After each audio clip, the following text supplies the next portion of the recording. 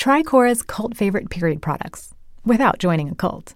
Cora offers modern period products like whisper-thin pads and liners with a breathable cotton top sheet and tampons made with 100% organic cotton. And with a full range of absorbencies, Cora's got you covered from heavy flow to barely there days.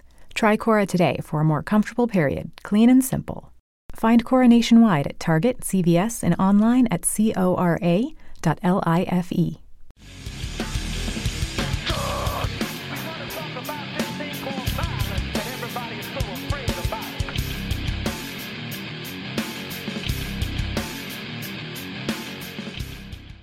Hey everybody, Patrick Connor here, and welcome back to the Knuckles and Gloves podcast. Have a really, really fun show today, doing some history stuff, which means I'm here with my dude Aris Pina, copy box operator, and also a fellow just history guy. Apparently, world-renowned history guys, right? Yeah, everybody knows us. Yeah, not really. Apparently now. But yeah, everything is good, man. This is gonna be a really fun episode that we're gonna be talking about because it's just on a fun subject. You know what I mean? Yeah, this is the kind of thing that's right up our alley for a handful of reasons. So we're talking about the Duke, Tommy Morrison, obviously the history aspect, heavyweights, somebody who was alive and fighting within our lifetime and within our memory, and so this is the kind of show, and obviously it's going to be a fair bit of true crime element there, which we've also done a pretty good amount of. So, like I said, right up our alley, and somebody that listeners and viewers have talked about us or asked us to do a couple of times. So we're here to talk about Tommy Morrison, man. We've talked about this enough, Pat, just in our own personal conversations and like Zooms and whatever it may be. Morrison was one of my favorite fighters when I was a kid. And I'm not going to say that I was even a fan when he first came on the scene and when he was knocking dudes left and right. I became a fan in 95. So I had already missed his moments against, knocking out the Dave Jacobs and the Harry Terrells, or getting the hell knocked out of him by Ray Mercer, outboxing George Foreman, yada, yada, yada. But I was well aware of Morrison by that point. You know what I mean? For instance, he was heavily featured on 30 Great One Punch Knockout videos, the VHS tapes. He was one of the few current guys. Him and Edward. Was that the Harry? Yeah. Harry Terrell and Dave Jacobs, guys that, featured. Maybe another one too. But every time you'd see either Joe Louis or this guy or like an old black and white clip, you'd see right afterwards a colorized clip of whether it be Tommy Morrison or sometimes Edwin Rosario. I think those videos were produced by Bill Kane, so it makes sense. But anyways, so that was one aspect. Two, Tommy Morrison was in Rocky V. Say what you will about that movie being an abomination, because it basically was, but that was still huge, and he played a good part in that movie too.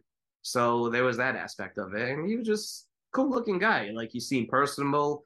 He was different, and he just knocked the shit out of you. You know what I mean? Us as boxing fans, as much as I can appreciate watching Pernell Whitaker or another guy from that era put on an absolute masterclass for 12 rounds and the beauty in that aspect of the art of boxing, us as fans, we are attracted to knockout artists. We're attracted to someone just being able to take one punch and taking you and knocking you out the consciousness of this earth.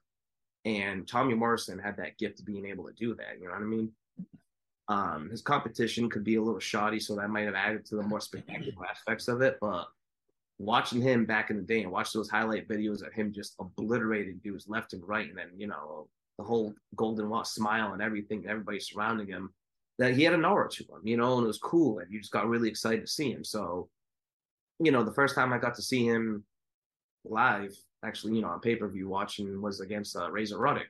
And the way, in that spectacular war back and forth, we'll get more into it later, but that's how I became a big fan. I'm like, yeah, Morrison's my guy. He's one of my guys now. You know what I mean? I was already had my heavyweight division was my favorite as a kid, and he just became one of those key dudes for it. Even though his career was a little ended by then, I was just fascinated by it. So, yeah, he had a very, very crazy life, which we'll just talk about everything like that. But I mean, it's going to make for a very complex and very interesting and awesome episode for us. It's funny, dude, because a lot of the time when we talk about history stuff, and we talk about history stuff that we have that happened within our lifetime or whatever.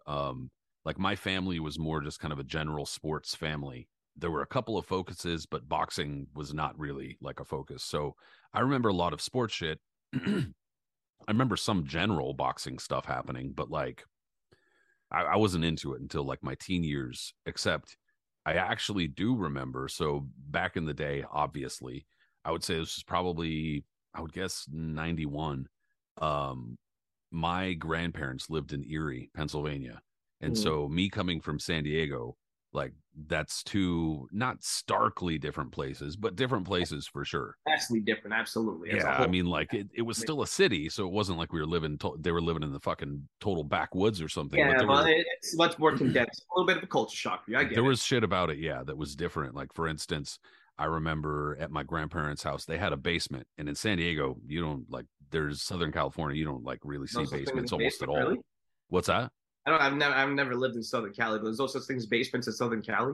Nah, because of the potential for earthquakes, Oh, yeah, yeah, that would suck. Oh my God. and on top of that, the way that like I guess the way that a lot of like the I won't spend a lot of time on it, but like topographically or whatever, and geologically, the land that Southern California is on is a lot of like sand and shit, and so that's not good for like building into the ground, I guess. Okay. Anyway, but you don't see basements, and so when I went to my grandparents' house, they had a fucking basement. Not only that they have a basement, they had like a fucking pool table and like multiple rooms in there and shit. And then my grandpa, who was like really not doing well health wise at this time, nonetheless had like a full like actual bar. Like this shit looked like Cheers in his fucking basement. And so he had a TV, and the coolest shit was I would just go down into the basement, like nobody else was really there, and I would just chill in the basement. And I was like fucking 9 or something, so I was not drinking, but I would just chill at the bar, sitting at the bar watching the TV, which I thought was the coolest shit. And on top of that, they had HBO. So of course I was like, fuck yeah. And I remember watching Rocky 5 like because they had that shit, when new movies come out onto Of course, they'd have that on repeat all the time. yeah, they'd have it like several times a day and shit like that. So I saw Rocky 5 sitting there in their little fucking bar basement or whatever, like a few different times. I remember that shit and watching. That was the extent of my experience or exposure to Tommy Morrison at the time. I wasn't a boxing fan. I didn't really know too much about him. And then later on, when it started kind of like, getting more into it, or it started coming more, me becoming more aware of boxing, was right around that time, probably right before it was announced that he was diagnosed with HIV, right around that time, really. I'm not going to lie, because I don't really remember too many of the fights before that. But at that time, I was like, oh shit, that guy. And it was almost kind of like a shock, because I was like, oh, he's a real fighter. Yeah, I yeah. thought he was just a fucking Rocky guy, but nonetheless, that's how famous Sylvester Stallone was. That's how famous the Rocky franchise was and still is. Fucking Creed 1, 2, 3. Bro, they're gonna start doing like Drago, like they're doing all sorts of shit. So I mean, obviously the Rocky franchise still carries the name even now. Back in 1990, that shit was like, so Tommy Morrison was a household name, not even as a fighter, but like, as a movie fighter. So it still kind of sticks in my memory from that time, which is that just speaks to how wide, that cultural knowledge kind of spread. For sure, for sure. He just, he had a certain aura about him, a certain capture with the media. And it goes all the way back to, you can go back to the beginning, to his grassroots, right? Which started in, I believe it was Oklahoma. He was born in like Arkansas, I want to say. Well, no, but I mean, like Oklahoma was one of his. But yeah, well, okay, yeah, we don't have to go back to. So he was born at 4:31 a.m. Yeah. No, we don't have to go back that far. We could, but we're not gonna. But yeah, that's in Oklahoma, which is prime territory for what we've talked about a handful of times, both on the show and off, tough man contests, and also just that kind of Southern and Midwest circuit that's just. And the Morrison so carnival, notorious for that. That was what they were known for, is fighting. You know what I mean? The whole family, and they're all fighters. That was the family tradition. The dad was a fighter, and Morrison fell right along in that. I mean, he was an all-star athlete. As a lot of guys were, that young and athletic like that. Like he played football and he played others, and he was very successful in those, but fighting was something he was doing very young. And we're talking to the young point where he was like 13, 14 years old, fighting in tough man competitions. Very unsanctioned back alley brawl, crazy, wild shit. You know, when he was like 14 years old fighting grown men, which is insane to think about. But you know what? There's actually YouTube footage of that. If you look it up, you type in young Tommy Morrison, tough man, you'll see him. And it's interesting because we've heard you hear all the stories of Mike Tyson, 12, 13 years old, being 200 pounds and just looking like looking grown, basically. Morrison was basically the same thing. He was an absolute unit as a kid, right? That just back all filled out, everything. He didn't look like a kid, all right? And the normal Palooka who, was training on beef rice sandwiches or whatever and marbles and I don't know, Boilermakers or some shit at the bar. That's probably extremely accurate, even though you're joking, I mean, like, seriously, like, going in there fighting a kid who Morrison, I'm assuming, was still relatively unscathed in terms of like vices at that point. So even at that size, he was working these guys over, you know what I mean? And kind of beating the shit out of most of them. And that was his profession. He goes to school during the day. At night, he goes to a tough man competition and beats up on a local drunk. There's a lot more detail we should mention just because, I don't want to basically take a bunch of information from either of these places and not say. Carlos Acevedo wrote a good book about Tommy Morrison. And obviously, if you were to ask certain people, they would say it's very mean and not truthful. Believe what you want. I think it's pretty well written and fairly accurate. I don't want to say fairly accurate. It's accurate. Absolutely. And it goes into a lot more detail about Tommy Morrison's childhood and the kind of, the Duke. It goes into a lot of detail about his childhood and the kind of tragic upbringing and whatnot. I think a lot of these books, and mine included, that we wrote for Hamilcar, had a similar sort of trajectory for a lot of these fighters where they just kind of seemed destined to fuck up, destined for a bad ending.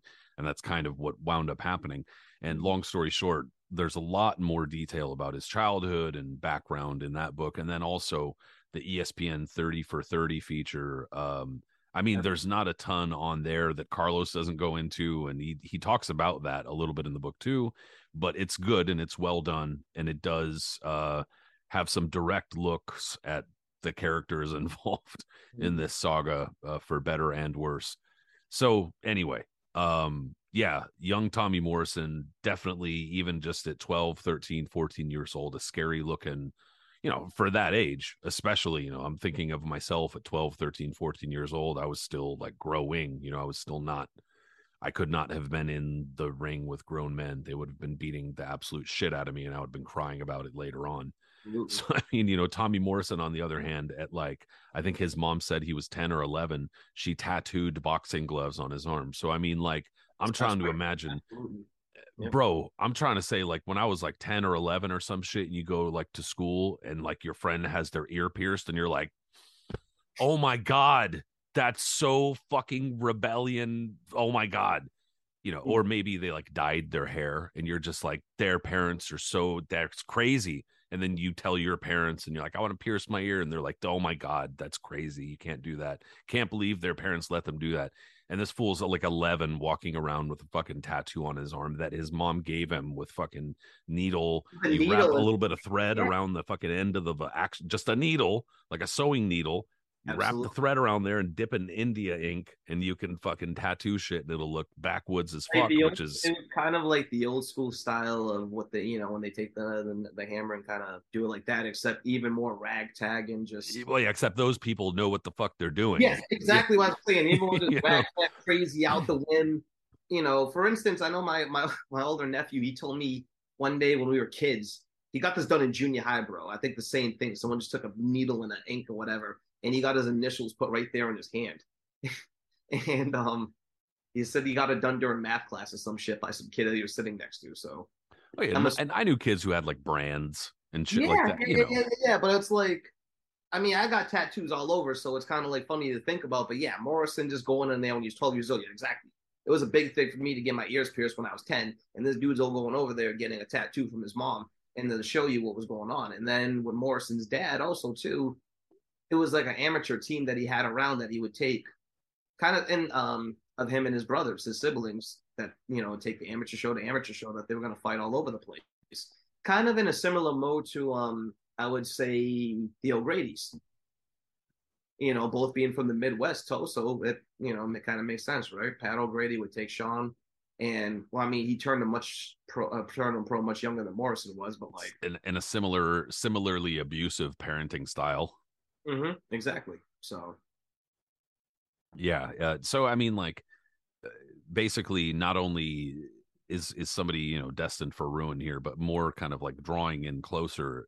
Tommy Morrison's life is boxing, or at least that's what he tries to make it for a time. But like you said, he got into high school sports and kind of steered away from boxing for a while. And it sounded like he said it was a few years, like he hadn't fought for a few years or hadn't competed for a few years.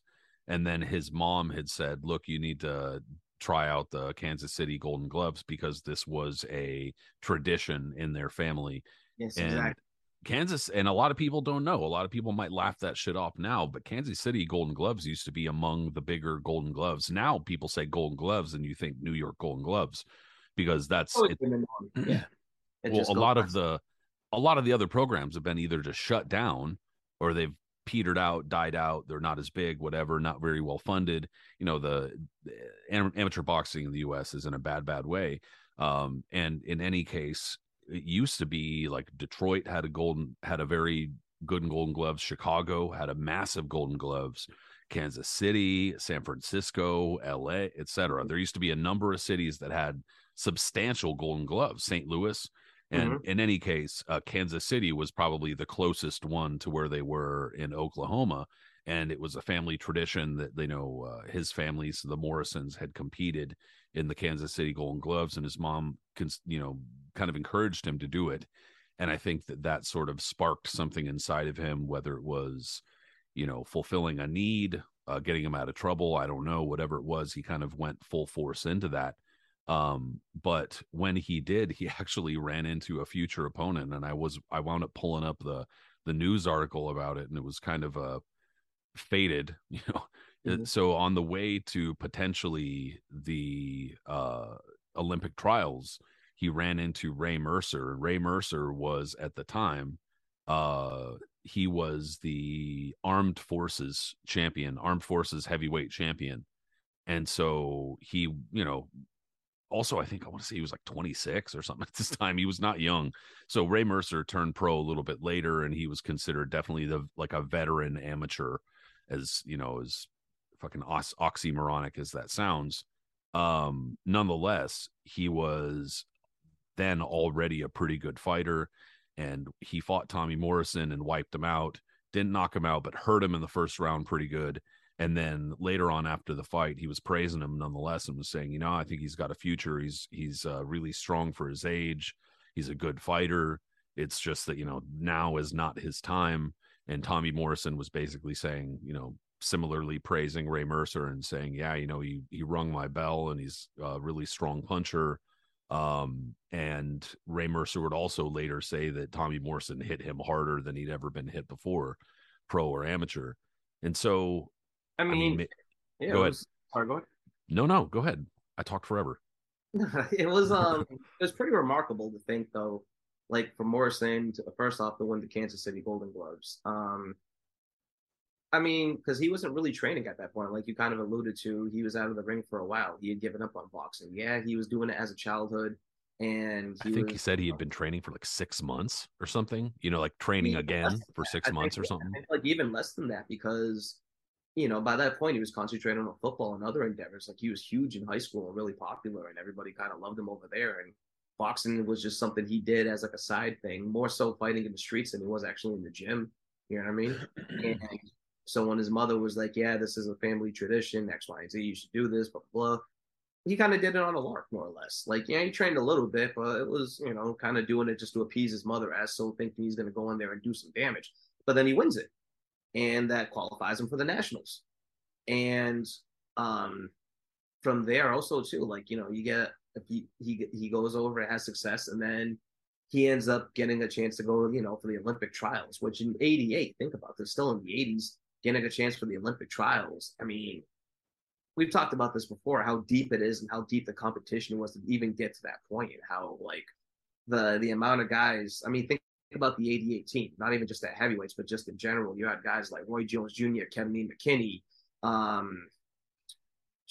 Riddick Bowe, Ray Mercer, so many. You know what I mean? That came from that class, and Morrison made it all the way to like the finals before Mercer was able to take him out. You know what I mean? That's really, really impressive in itself, considering a guy that had a rather limited amateur career. He had a purported record of like over 200 something wins and only like a dozen or so losses. But that's something that could have been easily fabricated too, especially, when Morrison playing in the Midwest, and he's probably adding a bunch of smokers and other, things to that record, or his little tough man competitions and shit that he was doing. And so that can easily be inflated in that way. But the show the natural talent that he had for a time period in 1988, when the competition was that deep, for him to get that far to almost be able to represent the U.S. team is pretty remarkable himself. Yeah, it speaks to his natural talent, athletic talent, and also clearly his power. And I meant to say also too is that at this point, they said that he wasn't even really training on anything. Like, he didn't have a diet, he wasn't doing any nutrition. Basically, he was just drinking soda and eating Twinkies and other junk shit all day. Like, he still looked pudgy. He still kind of, didn't really have a body or whatever. He was just doing his thing. Yeah, and he also said that there was no real training facility. There was no real boxing gym. It was just that what they had set up, and that he said, I can't remember where he said nearby, that there was something nearby, like a track or something like that he would go to run. And that was pretty much it. Like, there was no legitimate or professional, whatever, high class boxing facility or training equipment that he had, and that he had just learned, what he had learned. And also fighting with his brothers and training with his brothers and whatnot. So it wasn't like there was nobody, but that's not ideal. That's obviously different from a lot, like Roy Jones, even though Roy Jones is kind of a country bumpkin dude, more than a lot of people know. Nonetheless, Roy Sr. made sure that he had access to training facilities that other people didn't have, that he was brought up from a very, very young age to be a champion, not kind of like caught up in it accidentally like Tommy Morrison seemed to be. But like I said, that speaks to his natural talent and ability and athleticism, etc. But yeah, to get that far is pretty friggin' amazing. It really is. So I mean, for a guy like that, and you have to say it too, him being white and good looking is not gonna, and being very personable, that's gonna help his chances of him making a successful pro, being a successful pro. So he turns pro shortly after the trial, a little after the trials in November of '88. And even though he's primarily known as a guy that fought mostly, closer to his hometown and built his fan base in the Midwest, surprisingly, he turns pro New York City. The Felt Forum. Yeah. Which, a lot of people might go, I don't even know what the hell that is. It's just basically Madison Square Garden Theater, what the old name for it, and it used to be considered kind of like the proving grounds or whatever for what's that? No, I didn't say anything. I was just agreeing with you. Oh, yeah. Well, I was like, shit, did I you know better about the New York stuff. But no, they consider it kind of like the proving grounds, almost comparable to like back in the day, St. Nick's Arena, like where it would be if you weren't quite a main eventer that was making a lot of money, they'd throw you in at this place. And that was kind of like how the Felt Forum was. Absolutely. And there's not a bad seat in the house there either. Like, that's one of the more intimate venues you can watch a great fight at, and guaranteed you're going to see good action and good atmosphere. So, but yeah, from there, Morrison starts on the scene, and like, from the late '80s, he does go back to the Midwest, and he's feeding on a regular dose of opponents that you would just kind of see blotted on most people's records at that point. But then, by the time 1989 into 1990 starts rolling around, that's when he starts getting involved with an old manager who knows a thing or two about a lot of punchers and guiding guys to world championships, and that would be Bill Cayton. Someone that was kind of on the outs, trying to find his way back into the sport a little bit, had a very bitter breakup with Mike Tyson, and still felt he had enough juice in the tank to got another guy to great heights. So I'd have to check the timeline about when Jim Jacobs got sick and died. Yeah. Not Jim Jacobs. Excuse me. Bill. Did I say Bill Cayton? No. I did say okay. Yeah. You're correct, but I'm saying Jim Jacobs died in '88. I was gonna say I think it was around this time, but they were a team. And when Jim Jacobs got really sick and died, obviously, but that left Bill Cayton. Bill Cayton was not just a manager, but like a tape collector, not just a tape collector too, but he like owned the rights to a lot of these fights. And he had the biggest collection in the world at that point, correct? I think so, yeah. And on top of that, he was like allowing networks to occasionally use fights or show clips or whatever. And it would be, and he had shows too. It would be like Bill Cayton's something or other. I can't remember what it was, but long story short, he was somebody who knew a lot about boxing, had a lot of connections, and was very persistent is in terms of his business and what he did business wise. And so bringing Bill Cayton on, I can't remember the name off the top of my head, but the dude who was managing Tommy Morrison at first supposedly split and ran off because according to him, he was like, he's not fighting good fighters at all. We're supposed to be developing him as a fighter, showing him different styles, different fighters, etc., different abilities, and nobody's developing him. They're just putting him in with these guys who he can knock out. And so that's not teaching him anything. And so that's the story that this dude gave, was that he ran off because it was like, nah. And so they went after Bill Cayton. Tony Holden was involved in Tommy Morrison's career from fairly early on. They went and got Bill Cayton, hired Bill Cayton to look after Tommy's career. And so when you start looking at Tommy Morrison's opponents from that point on, it's pretty funky, dude. Because like you were saying, he was kind of on the outs with Mike Tyson. Yeah, there was a very bitter split. Mike Tyson had to sue Bill Cayton to get him to back off as his manager and basically step away. I think Bill Cayton was getting some sort of percentage at some point, might have gotten bought out at some point. I don't know. But I don't remember the whole Mike Tyson saga. But it was basically when once Jim Jacobs died, Don King saw a way to, ease his way in there and get his claws into Mike because Mike was most vulnerable. Because Mike was closest with Jim Jacobs, even though him and Bill Cayton were a team and they co-managed Mike. Jim was the one that was more so of like a father figure to Mike after Customato died as opposed to Bill Cayton. And so once Jim Jacobs passed away, Mike, that's when he was at his most tumultuous. You know what I mean? The Robin Givens saga was going on, all of his outside the ring activities and distractions were happening, and he was in a really bad place, and it was easily to be manipulated. And Don King, master manipulator that he is, that dude will sick and see something before anyone can, and just will jump all over it.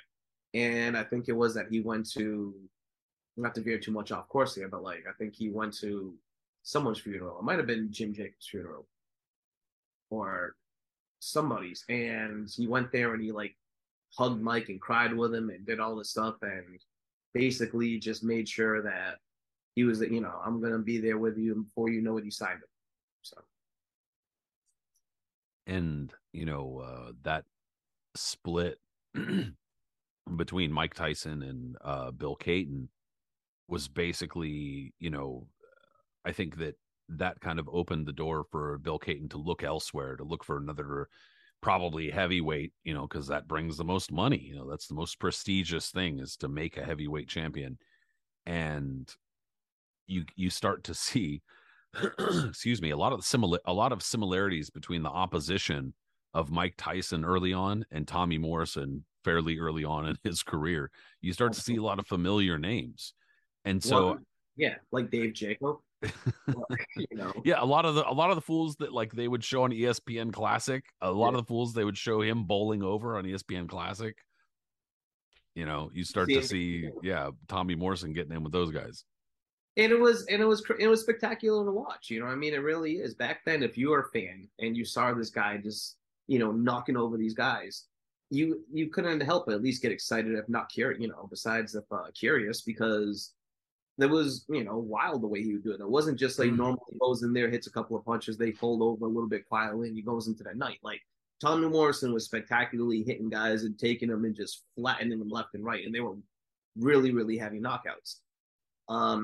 Harry Terrell, who had fought on Who's Who from the late 70s up until the 90s, and lost almost every single time he ever fought somebody good, but was a serviceable journeyman. That was a spectacular knockout. That was the one I think, Morrison hits him with that overhand right. You see him become like a slinky, fall over the ropes. His head snaps back and everything. He just lays there splayed out on the canvas.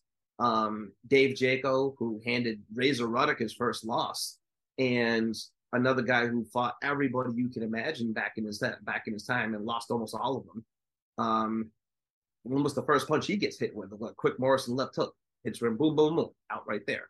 I can't even tell you how many Dave Jacos I saw at like the soccer field in 1987 wearing like knee-high motherfucking one-striped socks and in some shorts running around with a fucking cop mustache, just like ready to get into their station wagon and head over for a Whopper before they head over to their house in the suburbs, bro. I saw so many Dave Jacos. Yeah. And these were the guys that Morrison was bowling over back then, right? Well, I mean go ahead. To be fair, though, you put those two back-to-back stoppages or knockouts, David Jaco and Harry Terrell. Mm-hmm. You slap those two into a quick little knockout clip or highlight clip or whatever, and that's precisely what Bill Caton did. Yeah. You start sending those around, and in 1988, 89, dude, right around when there's rumors Mike Tyson's, there's shit's going on and he's falling apart. We need a new guy. And Bill Caton, who's Mike Tyson was working with, is, sliding these little fucking VHS tapes across the table. And you're like, oh shit, what's this now? Mm-hmm. You can kind of understand it. For Tyson, yeah, back in the day, they made sure that they were always slipping in that Tyson would fight early enough that they would be able to get his highlights for the nightly news that night. And then they were kind of, using the same formula for Morrison, that they were just keeping him active. And then not only just, having him fight a little locally at home, but having him branch out too. Now he's like taking the show on the road to Atlantic City. Sometimes he's making a pit stop in Vegas. She's here and there. And, the competition is still very, very suspect, and he's still bowling over a lot of guys. So it makes sense why his original management, his original trainer and management was kind of like, hey, I'm feeling in, because he's not learning from this, knocking over guys. Morrison, as we've seen throughout his career, always had a lot of limitations, and we'll talk about that pretty soon when they got exposed. But it's true, when you keep on moving on and you're not really learning by bowling over guys in 1 round, 2 rounds, 3 rounds if they're lucky, or unlucky, depending on how you want to look at it. It gets to the point where, like, what is he really learning? Is he getting the deficiencies that are they being fixed in the gym? Because he's not being tested about them in the ring. So you get to finally, we're in 1991 now, right? And Morrison is now graduated from absolute trail horses and just, guys that get flattened in 1 or 2 rounds to washed former contenders and former champions, trail horses from the 80s. And we've talked about this from other eras. There's always guys that, like, it's kind of sad to see that whenever a new decade starts, there'll be a bunch of leftovers from the previous decade that still kind of hang on a little too long, and then they become the cannon fodder for the young guns of that era. You know what I mean? And we saw that, how Jerry Cooney ravaged the ones from the 70s, Ken Norton, Ron Lyle, Jimmy Young. We saw how Terry Norris was doing it to his contenders, not the, to the stayaways of the 80s with like Sugar Ray Leonard and Donald Curry, John Mugabe. And so it started happening to some of the heavyweights from the lost generation who are hanging on to the 90s. Guys like Tony Tubbs, Quick Tillis, Greg Page, Michael Dokes, Pinklin Thomas. Tommy Morrison had his pick of the litter too. Starts it off, fighting Quick Tillis. Quick Tillis, who it seemed like light years away now, unfortunately, from when he extended a young Mike Tyson the distance for the first time, was now getting beat up left and right by any guy who wanted to pad his record. No difference here. He gets knocked out in the first round. Pinklin Thomas, same thing. At one point possessed one of the best jabs in the division, the guy that looked upon as maybe the successor to Larry Holmes. And he got drugs and a lot of other things hollowed him out to a shell of absolutely nothing. But he got ravaged and cut up and stopped up by Morrison at that point. You know what I mean? So by the time this is going on, Morrison's on his way now to eventual collision course, his most infamous fight. But the first time his limitations are shown now is his very next fight against a Russian by the name of Yuri Volin. And if listeners to this show, and you guys are all, most of them are hardcore, so they kind of remember this. You remember like the early 90s, the Russian invasion they kind of had with like in boxing, right? Where I think it was Volin, they had a lightweight, I think Sergey Artemiev, something like that. Yeah. And a couple of times they came over. And they were, based in the U.S. and they were training, and they all had extensive amateur backgrounds, and they were supposed to make, a big splash in America. All of them kind of fell apart for whatever reason. I think Artemiev suffered a brain injury actually in a fight with Carl Griffith or something. Don't quote me here. I'm just kind of going off the top. And then Volin, his career didn't petter out either. But when he fought Morrison, he was only 10-1. And this fight's on YouTube. I've watched it before. He was giving Morrison fits. And this is the first time you could see Morrison just kind of like struggling and looking like really off, and the limitations that his trainers and people that were close to him were kind of worried about, because he wasn't learning and not really giving a shit because he's bowling over at everybody, is starting to be exposed. And that's when questions starting to rise now. Okay, how good really is he? Sure, he has a great left hook. Sure, he has power and good hand speed, but all right, now we're starting to see something here. Well, and also this was right around the same time. Remember, this was right in the thick of shit with Rocky V. Yeah. Too. So Rocky V had come out, and I mean, that was kind of a double-edged sword, especially with boxing fans, because, even though I don't really like boxing movies, I don't think by and large you generally do. They're usually bad. I mean, I'm not trying to be a dick. They fucking suck, bro. Yeah, they're just usually they're not good, dude. The heyday for boxing films, good boxing films, is fucking long gone, probably like the 60s and 70s or something. But regardless, boxing fans still consume media that has to do with boxing, like movies and TV shows and shit like that, Contender, etc. So in any case, right around this time, boxing fans had got into the idea that, there's another Rocky movie. And I mean, even though that shit was panned by critics, and I'm not trying to say it was good either, we still saw a lot of it. We were exposed to a lot of it. But when the realization came that this dude in the movie was like, that's a real fighter who's trying to like do some shit now, there's a lot of skepticism. There's a lot of people going like, he's got to prove himself. Even though that's true, he had like extra skepticism, levied his fucking way. Fair or not, probably unfair to a degree. And then there was also the whole Great White Hope shit, right? Like, absolutely. That the Great White Hope shit is not really fair, because that's kind of got a whole different connotation to it, that it doesn't sound like Tommy Morrison ever had any interest in. But the fact that he was a white heavyweight that's not unimportant. That's extremely important for marketability and for his ability as, like a fighter to get breaks, as a white heavyweight, period. Whether anybody wants to, admit that or not. And I think that was part of the problem, was that Tommy Morrison, for whatever reason, had gotten it into his head fairly early on that, he had come from a very tough background, a very difficult and traumatic background. So I don't want to downplay that part, but it's almost as if his mind got stuck in that time in his life. So everything that he got and everything that he did, he was justifying it some way or another. And then when he hit stardom with Rocky V, it was just like, he's the man. He could do whatever the fuck he wanted to do. Who was going to stop him? And that was the problem. And that was kind of where it steamrolled fucking downhill. Even though it wasn't really apparent yet, but Yuri Volin was actually a good fighter. And it was like, you're seeing, okay, this guy does have limitations, but that just added fuel to the fire within the boxing community, like as far as the skepticism and doubt for Tommy Morrison.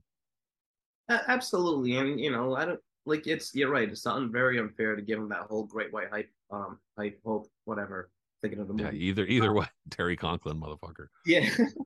because like you said, Morrison never really bought into that or even seemed to care so much. But it was anytime there was like a really popular white heavyweight on the scene that had knockout power, people were just getting really excited about. And so yeah, that would have that name tag on Morrison. But the Rocky Five thing was really a huge boost to his career too. Like, I mean, it got him really, really popular, as bad as that movie was. And whether he liked it or not, it gave him a ton of notoriety. I don't think his coaches and his inner team liked it so much because Morrison was already a notorious partier, all from like even his teenage years, and definitely was hard pressed to say no to anything, whether it was indulging in out vices or women for that matter, especially women. And you know, so that only kind of added more fuel to the fire of him just kind of being distracted outside the ring because of the newfound fame he got from the film. And I thought he was good in the film, actually, too. You know, as bad as that movie was, Morrison played a good part in it. Right? He showed good chops in his acting ability, and he was playing himself more or less. You know, but besides like when getting influenced by Duke, who I thought was hilarious. Morrison, you could tell he was almost just playing himself as just a guy that just kind of moved from the Midwest and was just trying to make it as a fighter. So it wasn't like too difficult for him to kind of bring out that same type of personality, right? And he was pretty young too. He's like 20 or 21 Oh, when he yeah, filmed yeah. that. So I mean, taking that into consideration, dude, like I said, he had a lot of talent overall. Like he was able to, at least for this period of time, channel that talent into something that seemed meaningful and seemed, Oh, yeah. And legit.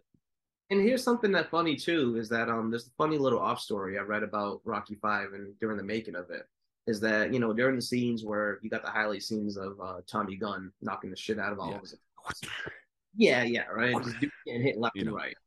Mm-hmm. And so apparently guys were getting actually seriously injured on set. Morrison apparently didn't really give a shit about holding back so much about hitting these guys, and dudes were getting legit left and right, knocked senseless, if not getting like really, really injured, maybe suffering a bone break or fracture here and there. That being said, it wasn't just all extras that were just stunt doubles willing to take falls. They did bring in some former pro fighters and actual, fighters and stuff to try to simulate these things. One of them was a guy by the name of Clay Hodges.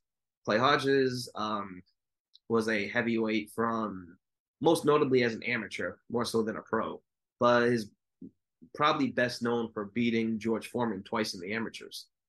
And, both of them in like high level competitions, you know what I mean? And being a very good fighter nonetheless. So he wasn't a guy to be trifled with. And he was on set during all these things. He became an actor after his fighting career. And so he was on set for this because he was one of the extras to get knocked out. And he's witnessing Morrison knocking these dudes out left and right.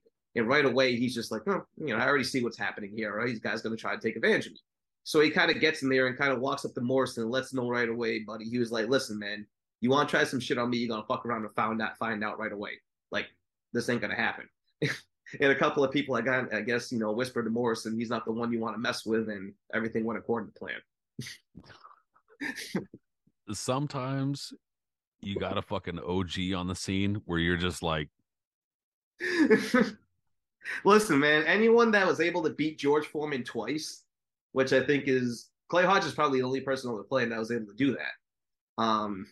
Because that didn't happen as a pro, so I don't fuck with him. Even because he was probably around 50 when that happened. Yeah. I'm sure he was still in very good shape. Clearly, he was still working and acting and stuff like that. So, yeah, you really want to try him? No. Don't do that, son. Don't do it, son. Exactly. As George Foreman would say, don't do it, son. Don't do it, son. It ain't worth it. Yeah. Sometimes the OG just got one more in them that'll just, yeah. So there was, and part of that story is not total rumor too. I mean, like I don't know much about the details, but I do know that Tommy Morrison, they were threatening to sue him because he had supposedly injured two of the guys. One, supposedly he had broken his eye socket, so he needed to get a metal plate or like a mesh, which is fairly normal when you get that type of fracture. And then the other guy supposedly broke his jaw.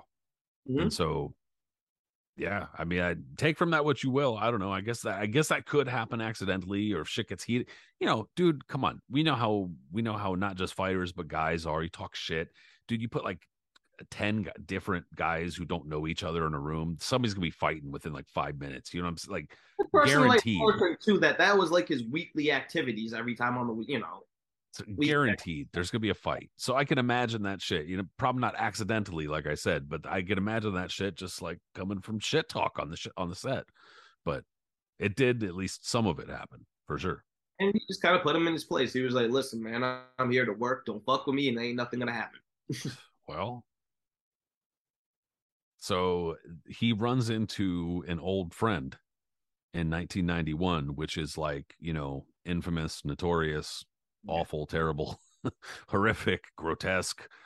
It's all sorts of fucking adjectives we could use here. But, Ray Mercer. So, like I said, Ray Mercer, former Armed Forces heavyweight champion, hard man, dude. Just a guy who, now that's somebody just in general in life you probably don't want to fuck with, like taught enough like good ass fighters some lessons and was high level enough that just in life, this is a guy you don't want to fuck with.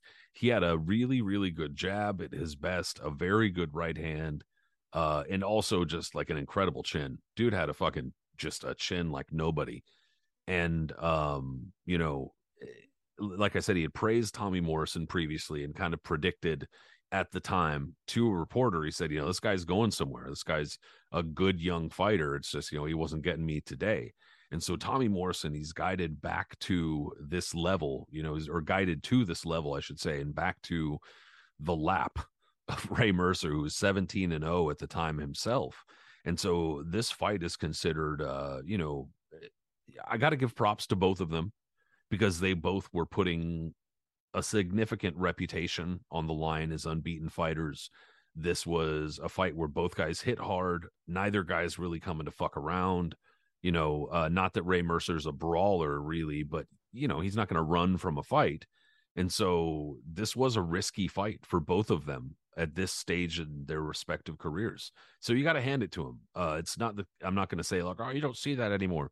You see it, but you don't see it a ton. And so it was a risky fight for both fighters. And it looked like it was going to be, at least early on, risky-esque for Ray Mercer because dude was getting pummeled. Like he was really taking some shots, bro. Like you watch that fight back and it don't look good for Ray early on. Oh, not at all, man. So Mercer was the WBO champion at this point, all right? And that was, we talked about it, very spurious. No one really gave a shit about it, cared about it.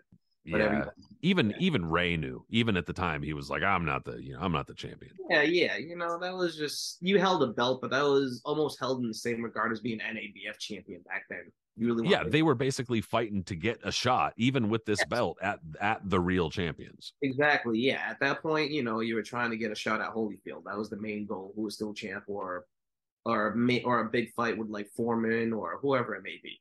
But yeah, for these guys, former Olympic trials rivals, and now both of them undefeated, fighting in a big high-profile fight. This was huge. And Morrison, man, like you said, started out like a whirlwind and probably looked the best of his career at any point of it for like the first 3 rounds. I mean, he was letting off combinations, beautiful as shit, like really fast hands, going over uppercuts, hooks to the body, blah, blah, blah, blah, and a lot of those shots, nobody should have been able to take that. No human would be able to take that. Like Mercer's head was bouncing left and right. His body was shuddering from these things. And he's holding his hands up and he's just taking, he's sucking in. And you're just like, my God, it's very impressive.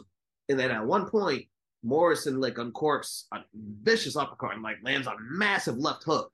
And Mercer's head snaps back and like he barely takes a step back. And at that point, you're just kind of like, you know what?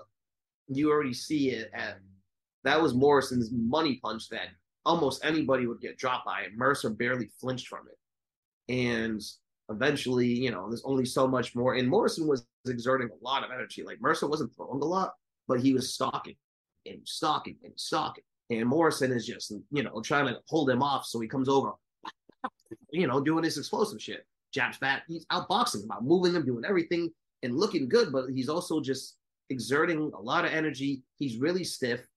He's like, even you hear Joe Goosen and the commentary team talk about that, how much energy he's using, because you can clearly see he's just like, so wound up. and he's not really relaxed. Mercer was super relaxed, even though he's taking the punishment, but he's kind of going with it. And then out of the blue, Morrison just looks like he just ran a 200-mile race. You know, they talked about this a little bit on that ESPN documentary. Carlos talks about it a little bit in the book. And I mean, especially now, knowing now what we know and having far more experience, having seen fighters on performance enhancing drugs, Balco, Victor Conti, Snack, Victor Conti, and Victor Conti. I'm just kidding. But like, you know, now just having far more experience, knowing more about performance enhancing drugs in boxing, it seems fairly clear, having worked in the, worked in film, and going from a slightly pudgy heavyweight to, not necessarily pudgy, especially like, compared to the normal human being, he looked very good, but compared to like, a fairly vascular and very good in shape boxer, and then going from kind of pudgy to all of a sudden fucking jacked. You know what I mean? And he talks about, well, Sylvester Stallone, there's a lot of training routines that I'd never done before. And we started doing, there might be some truth to that, dude. There might honestly be some truth to that for sure. But even his friends were like, bro, he's roiding. Bro, he's roiding. He was getting packages. And he was just shooting shit up all the time. Oh, and yeah. So, they alluded to that. They talk about it in the book. He was definitely involved in it. His inner circle was trying to avoid him off of that. And Mercer even mentions it on the documentary, where they said that he was like, you see like the little spots on his back and everything. They were like, oh, those are roids, bro. They're like, he's roiding up there. Like 5 rounds, he's gonna be gone. yeah. And like I said, we know a little bit more about that shit now. Some of those things that they say are telltale aren't necessarily telltale. However, from a scientific point of view, they knew far more about what to do with performance enhancers than we know now. So now with fighters, there's all sorts of shit, and there are all sorts of substances that can help with endurance. Back then, a lot of the shit like Winstrol and a lot of fucking, nandrolone type of shit that fighters could potentially take were the kinds of things where it would add bulk and water weight and not necessarily help your endurance. So I'm not saying that I know all about what Tommy Morrison was doing. I'm just saying that that's among the possibilities, I think, here. And that being said, going into this, few rounds into this Mercer fight, you see Tommy Morrison, who's just, as Joe Frazier would say, he came out smoking. And he was doing well. He was pop, pop, pop, pop, bam, just slamming Mercer. And then just kind of didn't really seem to have a whole lot. And one right hand, that one single right hand that kind of like almost like deflected off of his shoulder, but just hit him right in the ear, temple area, was enough. And he didn't have a great chin to begin with, but he was tough enough. Like, it wasn't like, a lot of people say, oh, he didn't have a chin at all. He had a glass chin. Like, dude, if that's true, he wouldn't have even have gotten as far as he did, undefeated to Mercer. But he had enough of a chin. It was just that as soon as he got tired, as soon as he was cooked, bro, he was real cooked. And that's exactly what happened. And he got fucking cooked. Himself. And yeah, it was bad. And Tony Perez was the referee, I believe, right? And it was Tony Perez after having been a referee for a long time, too, to be honest. Yeah, exactly. Tony Perez was a little, past the pasture at this point. And like most people, I've discussed, I think I was showing this to a coworker who's not a boxing fan, but I like showing him violent shit sometimes. And because the reactions he gets out, he's just like, whoa, my God, and like, so I showed him this and I was explaining the referee thing, and he was like, wait, what? Because Tony Perez, like you just said, instead of him jumping in front of him, that's what a referee's supposed to do, sometimes sacrifice themselves so a fighter doesn't get killed, he just goes over and kind of taps Mercer on the back, like, hey, stop that. Like, what's he gonna do? Stop you from punching and beating the shit out of it, dude? And so when Morrison gets hit there, he's like lays there, and it literally looks like something out of you would see in a Rocky movie. And that's not me exaggerating. That's literally what happened. He's helpless, basically. Yeah. And Mercer's never been a guy that's been known to hold back when he has his opponent hurt. We actually saw this in subsequent years when, the poor schlebs he was fighting on Fox Sports, he would just knock clean out of the ring when he got them there.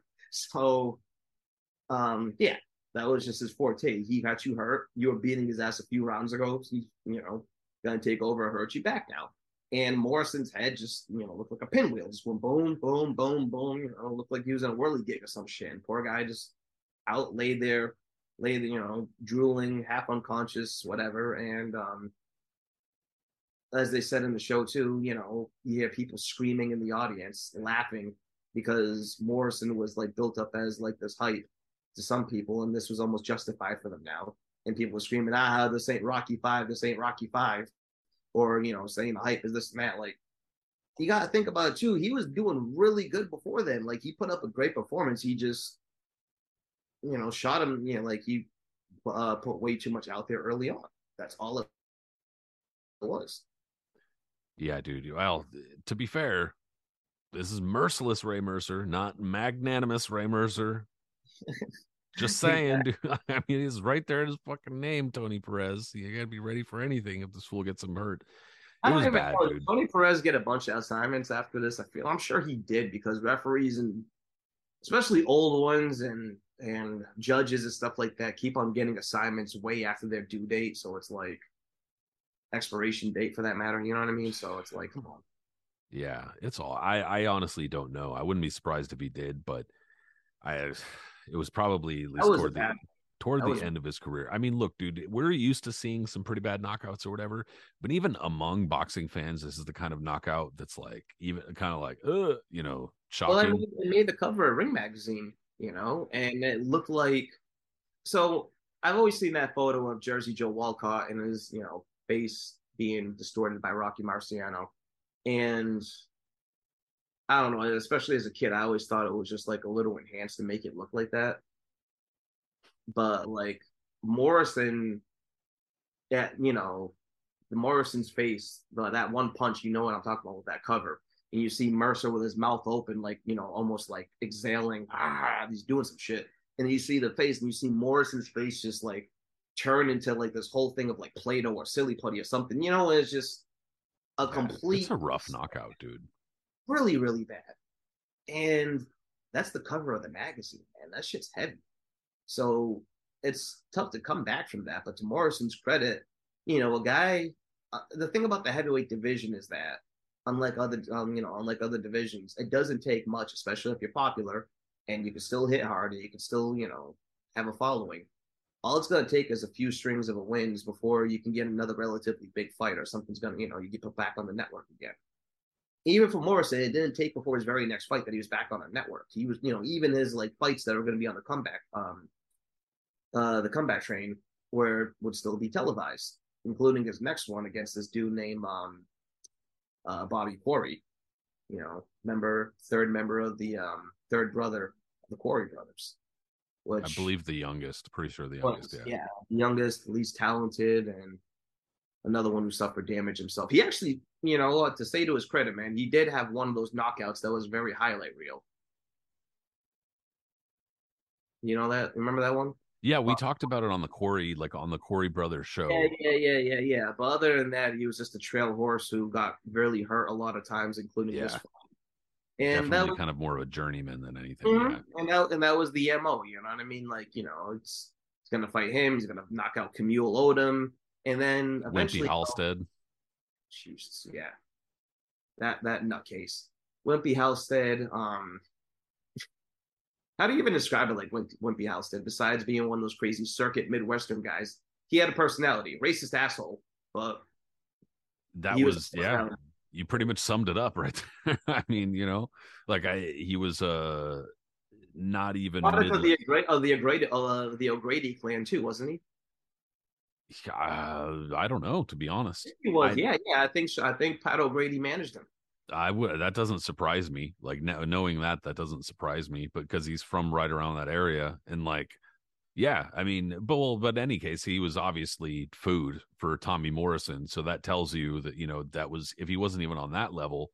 And then the dude he fought after that, not Odom but Art Tucker, was a guy who fought in prison with James Scott. He was fought in that same prison program, but when James Scott retired, they ended the program, and so he didn't fight in the program anymore because they axed it.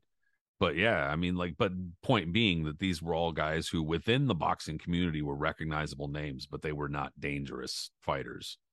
Not at all. And then finally, when he decides to step up again, it's against Joe Hip, right?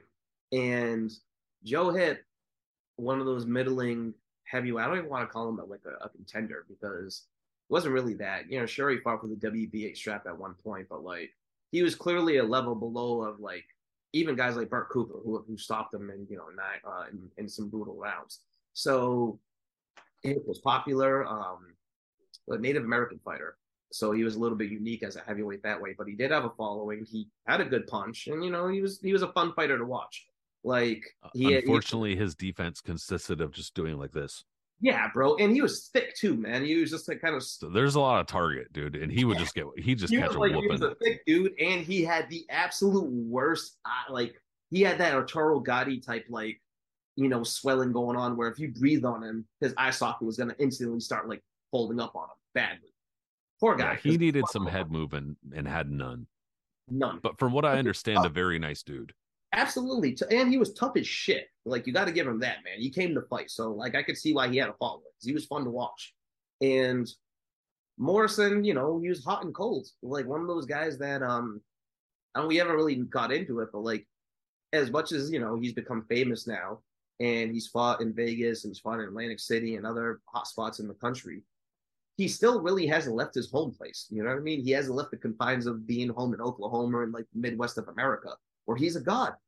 Like if Morrison had relocated somewhere, had a solid team behind him, where he would be, I don't know, LA, someplace where they can just like put him and keep him in training camp and do things. Sure, I'm sure he would still get like, wanderous and do some shit, but at least he had more people looking out for him as opposed to just being home where he was king and no one gave a shit what he did because it was his word and everyone else just followed it, So he's still just going out having wild amounts of sex. He's still out partying at bars and clubs and doing this and doing that and just kind of being king of the world because I'm Tommy Morrison. These are all my subjects around me. You know what I mean? I can do whatever I want and get whatever I want. So he's still really not like progressing, even though he's bowling over these dudes. Now when he fights a guy like Joe Hip, another dude he should be bowling over at this point in his career, he's struggling. Not only does he struggle. Going life and death. I mean, life and fucking death with this man. First off, he breaks, I think, almost both of his hands or one of his hands early in the fight. So that really fucks him up. 2, he gets his jaw broken in the fight. Like, and he starts getting his ass whooped. Like, it was a really, really tough one. But to Morrison's credit, and, to shut up the critics who were laughing at him for getting obliterated by Mercer, he fights through all of that to knock out Hip late in the fight. It's a beautiful, brutal, awesome fight that's on YouTube and should be worth watching. But that should show you his ceiling, too, that he has to go life and death with a guy like Joe Hip. Yeah, it's not a great sign. Like, I mean, like if you're in his management team, you'd be like, good, we got the win, but we shouldn't be going life and death with that guy. That's not what we should be doing. But he did get the win. He toughed it out. And that, like you said, was speaking directly to the critics who were like, he's a white guy who can't fight. He's soft. He's not a real fighter or whatever. He can't respond to, he already got smashed by Mercer. And so he fights through adversity. We could talk about this recently for Jared Anderson. He obviously fighting through adversity against Charles Martin. Not great, but he did fight through it, but he did get through it. So, I mean, like you have to kind of put things into perspective too, and kind of give a win as a win. But no, it's good I always think it's good for a prospect to get buzzed and have to go through some some hell before they have to pull out a win. It's good for them. But you do have to take into account, who is it that they're struggling against? And so that, it does matter, but it didn't matter as much for Tommy Morrison because at this point, I feel like they matched him pretty well and they knew what they were doing as far as guiding him back into a big fight. They needed to just get him some wins, get him some confidence and basically keep him out of trouble. Like you had said, the whole small town aspect of this plays a big part in Tommy Morrison's narrative where he's from this smaller place where everybody already knows him and he's kind of a bad boy, but an athlete and popular, whatever. But then after Rocky V, he's fucking massive. He's a huge celebrity. They mentioned this in the ESPN doc that they put up a sign And also Carlos, I think, mentions it too, and put up a sign out in front of his hometown that's like hometown of Tommy Morrison. And so you become not just a big fish in the small pond, but it's like, dude, you're the only fish anybody ever fucking talks about. You wake up, you're getting calls because people want to come over and hang out. All the way to the time you fucking go to bed. You never have to worry about people hanging out with you, wanting to be with you. Never have to worry about women. Everybody wants to buy you a drink. Everybody wants to throw themselves. Everybody's just doing something for you. Exactly. Like, You're town celebrities. Yeah. And even kind of they hint at it a little bit in the documentary, but like you go even to just Kansas City and comparatively, you're nobody. There's fucking thousands of Tommy Morrisons. Who gives a shit? Who are you? And so I think that played into it too for Tommy Morrison, that like he liked being the center of attention or the big fish in a small pond, and that he also saw that, like, you know, when you have to go out into the world, that shit's hard, dude. You know, you got to put more into it. You can't just rely on your talent and rely on your athleticism, and when you do, you get smashed. But still, like I said, as far as guiding him and managing his career, they did a good job of guiding him back to a big fight and making sure he looked more legit. Carl the Truth Williams, another one of those guys who was a heavyweight from yesteryear, but that getting what's that? Yeah, that was a great fight. And you know, again, a case of you probably should not be struggling in these kinds of fights, but you are getting the W, but now kind of cementing your status as like an exciting heavyweight, as somebody who's kind of vulnerable, but you're going to put on a show. So again, you know, making it look like he's a commodity, like somebody to be watching. Oh yeah, absolutely. The Williams fight is one of the more underrated classics from the early '90s for the heavyweight division. It's like you think about it, Morrison has all of his defensive deficiencies, including just not being able to get out of the way of an uppercut. And then you had Carl the Truth Williams. Yep. Then you had Carl the Truth Williams, who, poor guy, but never learned how to block a left hook in his life. Right. And so um you put them two together, and right away, the first time Morrison touches him with a left hook, Williams goes splattering all over the ring. You know what I mean? Williams rallies back a little bit. Morrison, we talked about, can't block a right hand or an uppercut or anything. Williams comes back because even though he has no chin and can't block a left hook, even at this point in his career, he's still, you know, well equipped and schooled. And he lands his combinations, and Morrison looks like he's on the verge of death. And then they just go, you know, go back and forth until Morrison finally pulls through. Like, of course he'd be a hot commodity. You can't beat that. That's must-see TV. Like, you don't know what's going to happen in a Tommy Morrison fight. Either he's going to go out there and knock someone senseless, or he's going to go life and death with somebody that he should have knocked out senseless. So either way, you're going to want to watch him. And that's exactly, I think, in a way, at least, obviously his team would have preferred, you know, a clearer path to like the heavyweight title or something. But nonetheless, you know, that there is something to be said for that. There is some value in being that kind of fighter. But in any case, these wins guided him now into the lap of George Foreman. Did. And I mean, you know, George Foreman, there's still a lot of questions. We've talked about this version of George Foreman on more than one occasion. A lot of people from the late 80s into the early 90s were saying, you know, yeah, he's obviously more legit than we thought, but he's slow as hell, dude. He just takes a lot of punches. He winds up, you know, he's never going to get there again, but yeah, he can get some wins. So there's a lot of skepticism regarding George Foreman in some ways too, even though, like, you know, we've talked about the Holyfield fight was far better than a lot of people thought it would be, etc. So but that being said, George Foreman himself, massive star around this time, tons of endorsements, mainstream endorsements, got fucking, I think, McDonald's, Midas. I think his grill was right around this time too. You know, maybe a year or two after this, etc. So he's a mainstream star. And Tommy Morrison is considered, you know, still a lot of skepticism around him. And I think a lot of people thought, look, dude, if Foreman lands a shot, Tommy's going to bed. And that was kind of, a lot of people didn't think that Tommy Morrison could really box him. I'm sure that was a thought too. Absolutely. You know, by this point, Foreman had lost to Evander Holyfield in a very spirited title clash. What was this, 1993? So Holyfield and Bo were in the process of like deteriorating each other in their careers.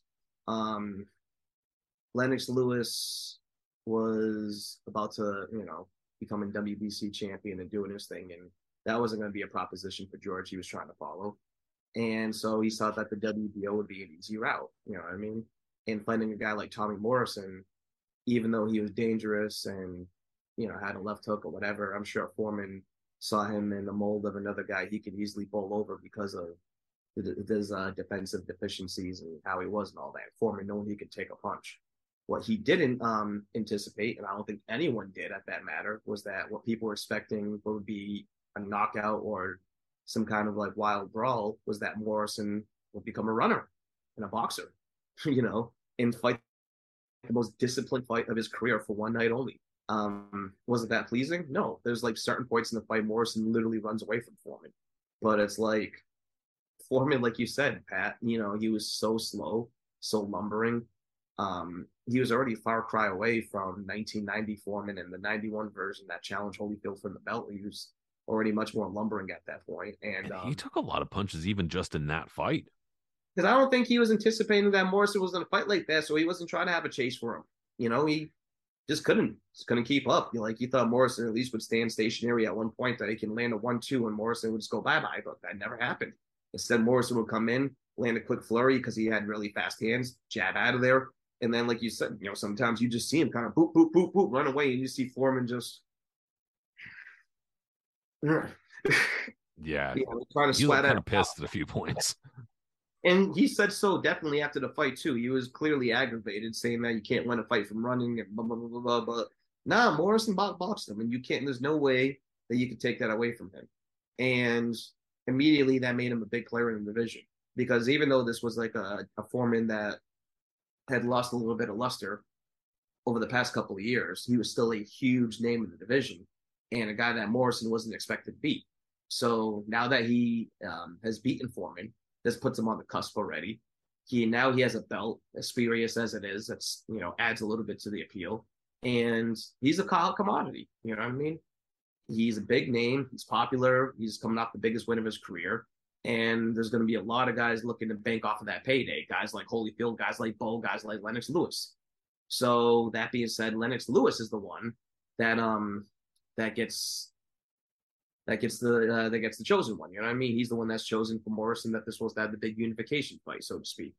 You know, first off, Morrison fights. This one should be mentioned too because this is a fucking fiasco. Morrison, first off, defends his title ends up defending his title first off against in Kansas City against a guy named Tim Tomaszek.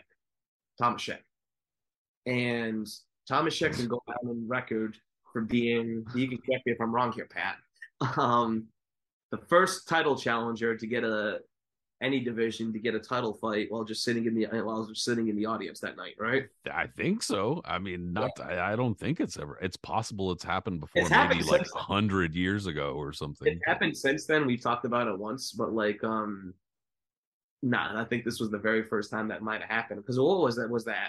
Coincidentally, okay, it was Morrison was supposed to fight, was it Mike Williams? Yeah. And Mike Williams, if you're wondering who that name is, he actually played Union Kane in Rocky V. That was the heavyweight champion that Morrison knocked the fuck out of, you know, become champ and then feud with Rocky. So they had already kind of known each other. But Mike Williams was also a fighter himself, I guess, you know, a French contender. And they're scheduled to fight. I don't know what the whole ordeal was. It might have been a money issue, contract issue, something happened. But Mike Williams decided he was going to show up that day, so he did. And you know, they're in Morrison's hometown and seeing how popular Morrison is, and they want to see him, you know, for a hometown defense. Excuse me.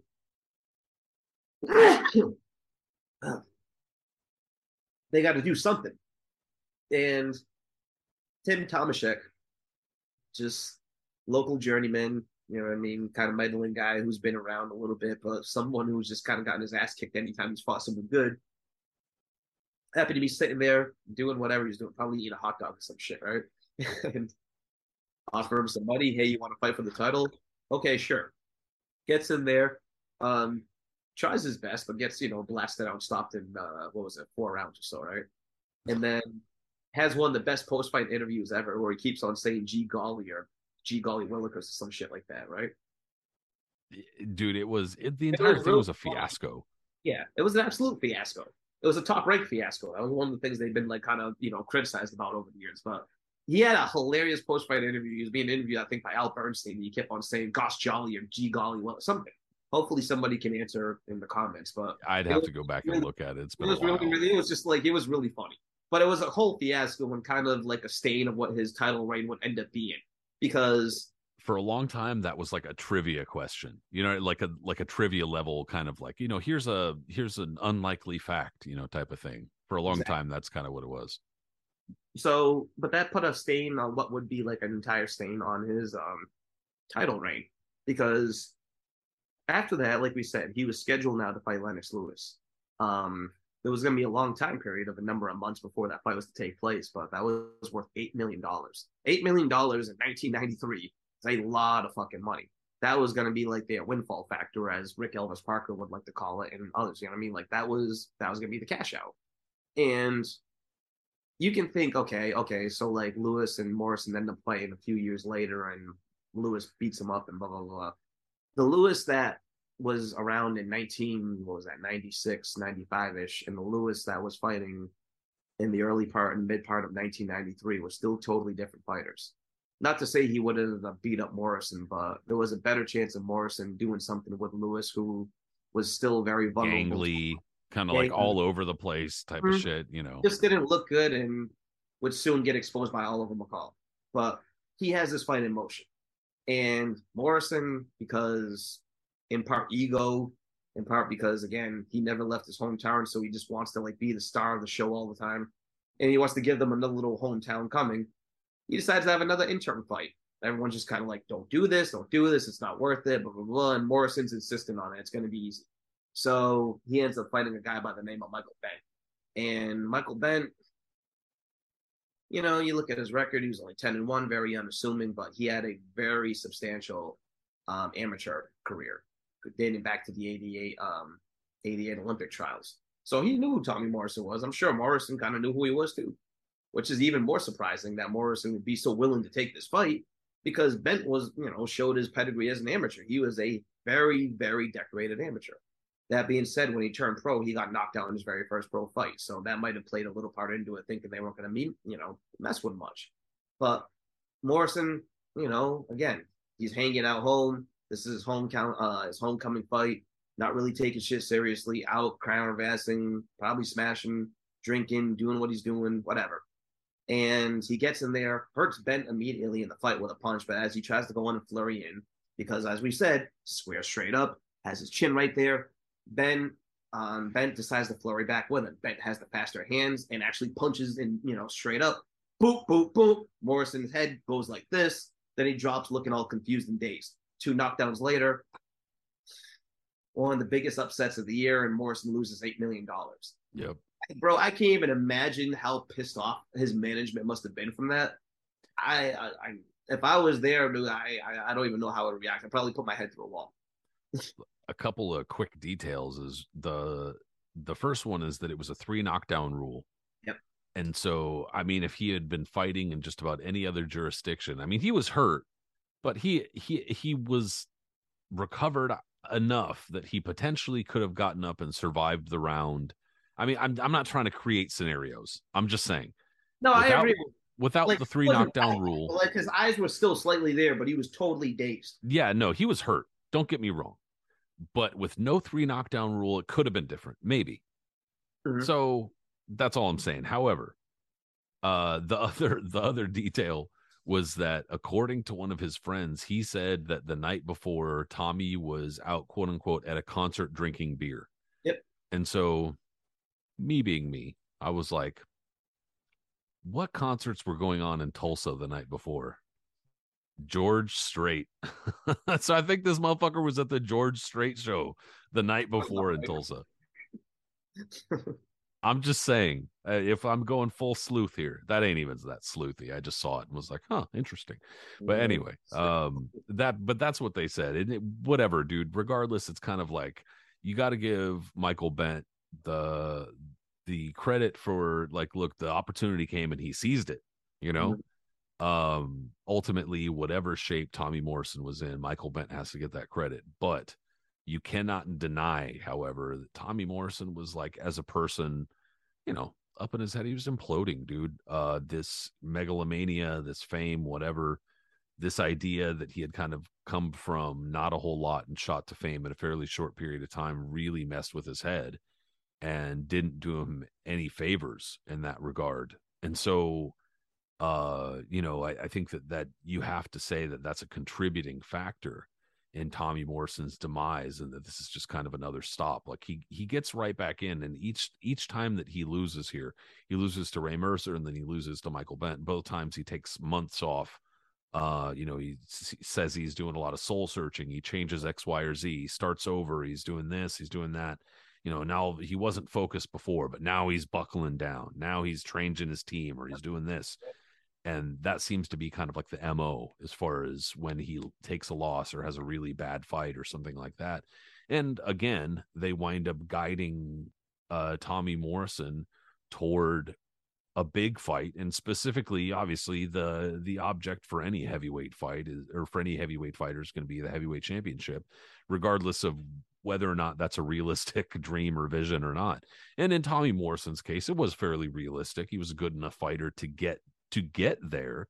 It was just a lot of questions about whether or not he was good enough to defeat those fighters. And so unfortunately we saw time and again that was not really the case. He runs through, with one exception, a number of kind of, middling to lower level fighters, except for Ross Purity, who is just a nightmare for just about everybody. The guy is just like, stop fighting Ross Purity, everybody. Jesus Christ.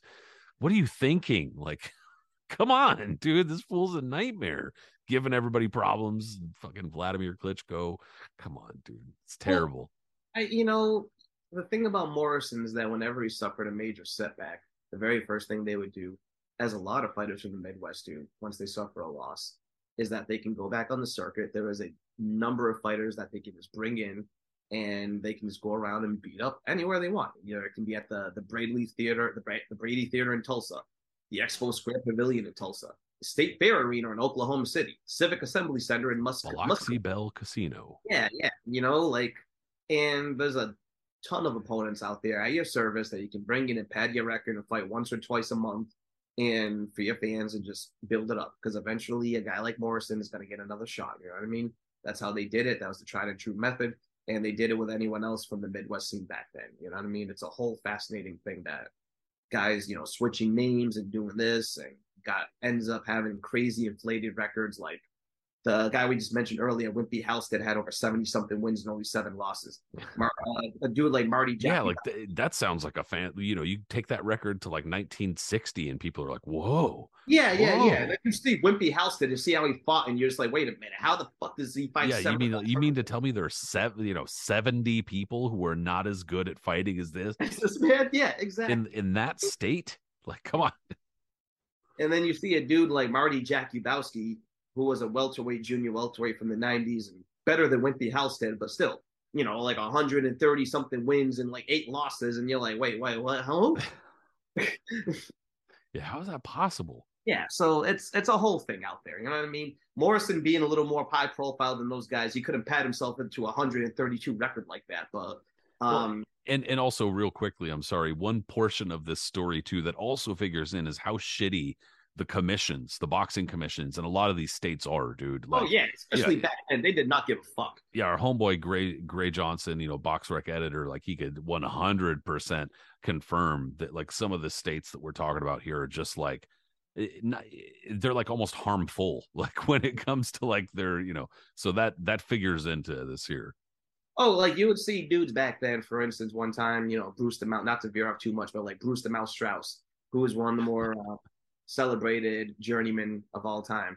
He got knocked out one night by Bobby Ches on ESPN, right, on one of his few televised appearances. And then like a night or two later, he was appearing at some other card, and some guy recognized him on TV. He was like, "Hey, I saw this guy got knocked out on ESPN the other night."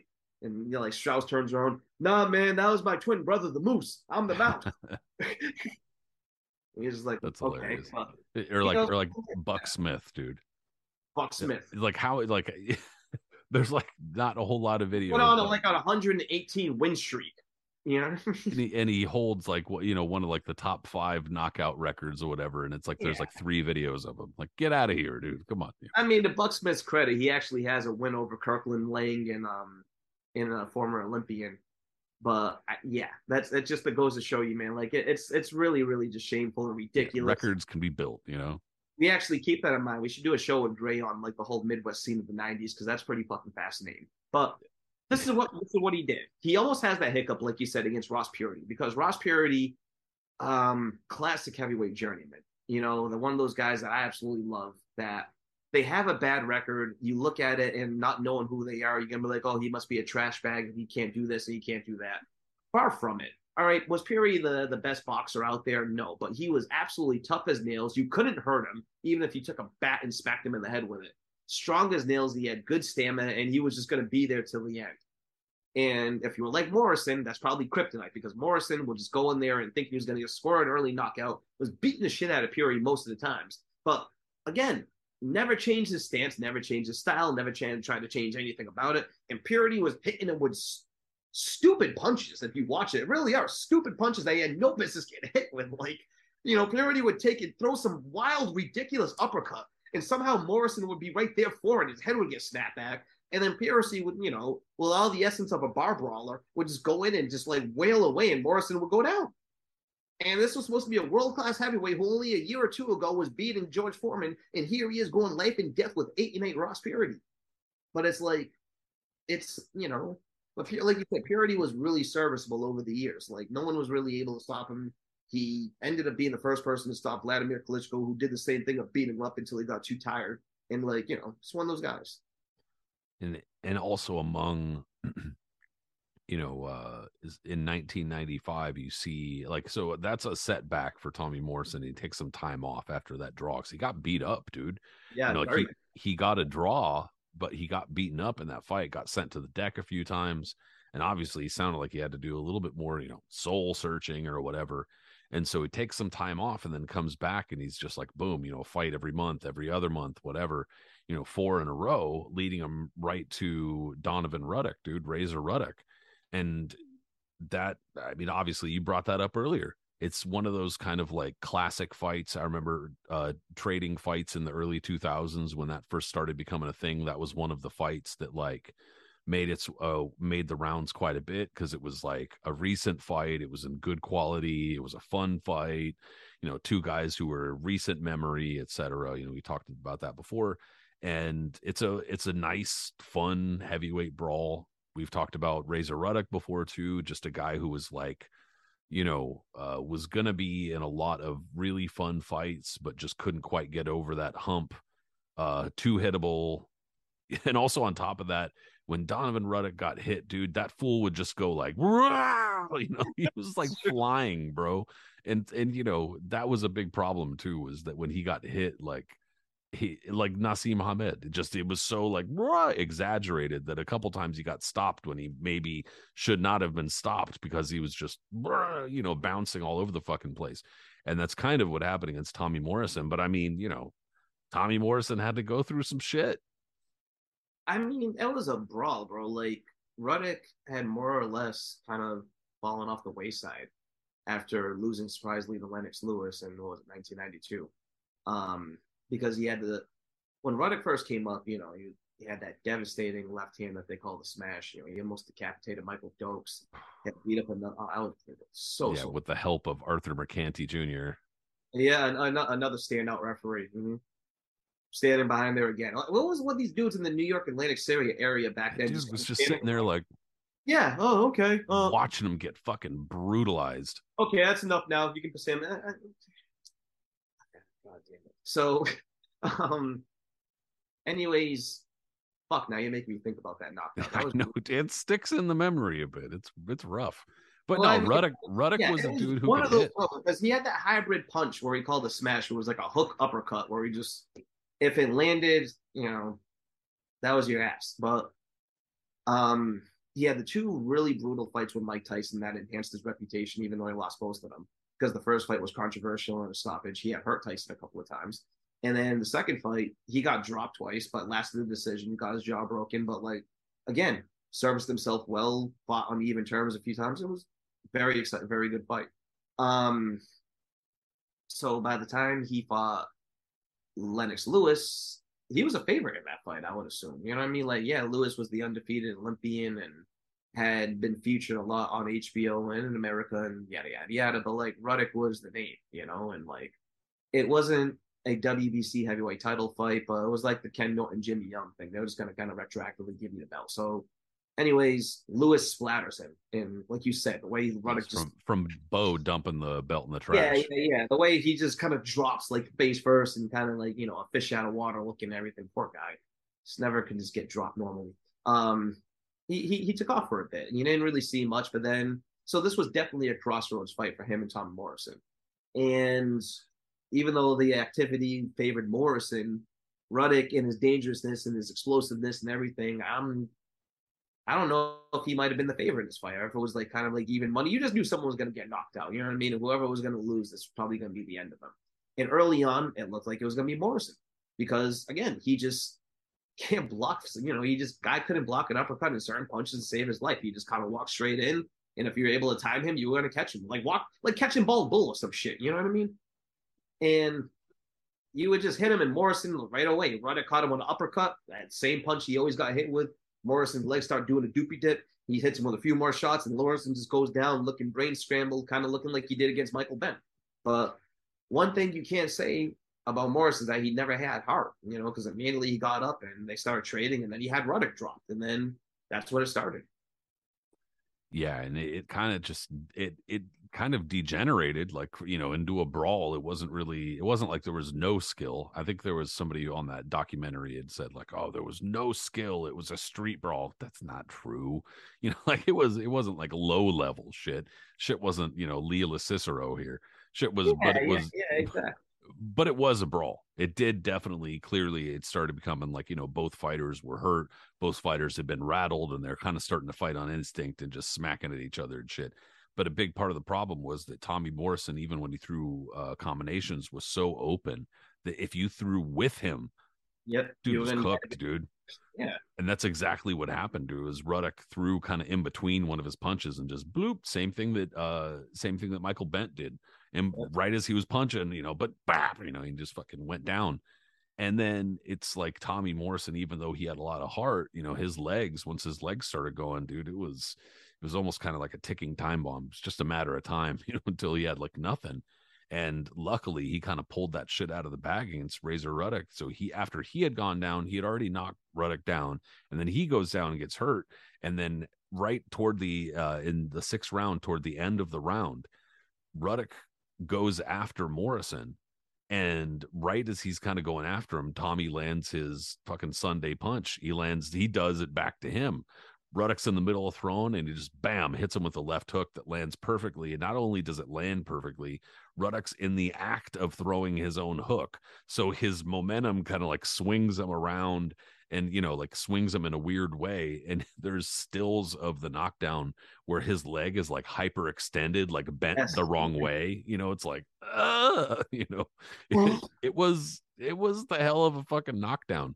And to the point where they, you know, the clickbait YouTube videos are like, Tommy Morrison obliterates Razor Ruddock, and then there's the photo of him on the ground. It's like the fight actually didn't end there, even though it seems like it should have. It didn't. Ruddock got up somehow. Holy shit! But he was clearly hurt. Theory that like it adds to the theory that you can be knocked out and then be awoken by the canvas. That's kind of what happened. Yeah. Like Larry Holmes with Ernie Shavers, like kind of the same thing. He got hit with a hook. He got hit so hard that his head bounces off the cage, like hard it bounces, just boosh. And as it does, his eyes are like open up. He's still clearly gone, but like he's, you know, from the force of the knockout knocking him to another spectrum, he got brought back. And he got up on instinct. It was clear instinct. He had no idea where he was, what was going on. But I will say this. Had Ron Lipton not stopped the fight and let, you know, Morrison and let Ruddock go on, there's a good chance Morrison would have been done, because when Morrison ran after him to finish him, he's there. They had a minute break. Yeah, the end of the round was coming up right then. Yeah, and Morrison was shooting everything he had left in him. And you know, Morrison, all you gotta do is let him throw 15 punches, and he's gonna be wheezing for the next 5 rounds. So it's like, It's not impossible. Yeah. Ruddock even said something to the effect after the fight too. He was like, they should, it was like, I can't believe they stopped it. I could have gone on. He said next round I would have knocked him out. There's a good chance he would have. Who knows? I can't dispute it that much. The evidence is already there that it could happen. So, but that being said, Morrison, it is what it is. That Morrison got, one of the biggest wins of his career, the biggest win of his career, besides after Foreman. And full circle ahead, guess what? He gets the Lennox Lewis fight against after that. These bigger fights that he got to, a big problem was, again, not making excuses for him. I wasn't there. I don't know what happened, but a big problem with these bigger fights is that they took months to happen. And it was like leaving Tommy to his own devices for months. They even said, his trainers, his handlers, managers, his promoter on the documentary, in the book, everywhere, they say, basically having to babysit this guy is tough. You can't make him, and no fighter, you can't make them do shit. They're grown people. And, some fighters, some people have discipline. Some don't. He obviously had enough discipline that he could train and get himself into enough shape, but he didn't have world-class discipline. He did not have championship discipline, and that's discipline on another level. And, some fighters do have that discipline and still don't get to that level. He got there, or almost got there, on just talent, dude. And so it takes several months, but he gets back in with Lennox Lewis. You can even see, like, body wise and shit around this time in 1995 that he looks like a different fighter. Like, he looks like he's probably been using performance enhancers for like several years at this point. But also he's got like no stamina, dude. That's a big part of the problem. And Lennox Lewis was a fighter who was like, at this point in 1995, was not really looking to mess around a whole lot. At least not in this fight. And Lennox Lewis, when he thought you were dangerous, was the type of fighter that was like, whoa. Mm-hmm. And at this point too, Lewis, he had just joined Emmanuel Stewart for his, I think this was his third fight in or so. And because after he lost to Oliver McCall was trained by Emmanuel Stewart. Lewis, as him, gets rid of Pepe Correa, rightfully so, and embarks now on his on his new comeback. And he was still a work in progress, but at the same point, he's still young and he's still really dangerous. And Morrison is with her. He's been around a long time. All of his outside the ring activities, all this stuff. Like, you're hoping for a miracle, but like the writing's on the wall. And right in the first round, within the first minute, you already see what's going to happen in this fight. Again, you alluded to it too earlier, Pat, and we've talked about it, that Morrison would always talk about being a new person. He's new and reborn. And he's done X, Y, and Z in his training now, and whatever, found God and blah, blah, blah, blah, right? Whatever, right? And so he said the same thing before this fight. You're going to see a new Tom Morrison. I got new perspective on life and all this other shit. It doesn't matter, man. He could have brought God into the ring with him that night. He still was going to get cooked. And that's exactly what happened, man. I watched it live as a kid, and I was cheering for Morrison because I watched the Ruddock fight, and I was a Morrison fan. And I was hoping I wasn't like no expert thinking that, like, oh, no, this is like, he doesn't have a chance in hell. I thought he did. I didn't know much about Lennox Lewis like that. I thought Morrison could still knock anybody out. And within a minute, too, me being a novice fan, I just kind of saw the writing on the wall. I was like, oh, shit, my man's about to get whooped. Like, it was bad. Morrison couldn't do a thing with him. Like, he would try to box him. That wasn't going to work. He tried to move in close. Nothing could work with him. Like, he was passive. He just couldn't. He couldn't get past Lennox's jab. Yeah, he couldn't do anything. And the few times he landed a punch here and there, he got Lewis's attention. And you were like, oh, maybe he could do something. And it would make you think again, if they fought back in 93, what Morrison could potentially have done to him. But nah, Lewis, was on his way to being the undisputed heavyweight champion. And Morrison clearly was not. And it became a bad beating. It was really bad. After a while, it was just like Morrison's eye was swollen up, and Lewis was treating him like a heavy bag before it eventually got stopped. Yeah, Morrison's eye was swelled up. He started to look like his face might start falling apart a little bit. He's starting to get beaten up, and then he gets knocked down, and you get the classic Mills Lane, Yeah. No.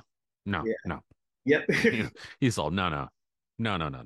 Because he's saving Tommy from himself, like he was just like, dude, what are you doing? It was interesting. Mills was refereeing that fight too, because he was a Nevada referee. What was the first part you said? I said it was interesting. Mills Lane was the referee for that because he was a Nevada ref. Yeah, well, I guess this would have been before the This was Atlantic City. yeah, So. well, and this would have been before Holyfield Tyson too. Also, Oh yeah, not that he was not known before then, but he really became known after that fight. yeah. I think from what I think they said something was that like Larry Hazard or something was trying to bring in. I don't know what he was trying to do, but he was trying to just bring in more of a mix of people. Some shit. I don't know what the I mean, reason was behind Mills bringing. was respected. Like he was a Not only that, respected.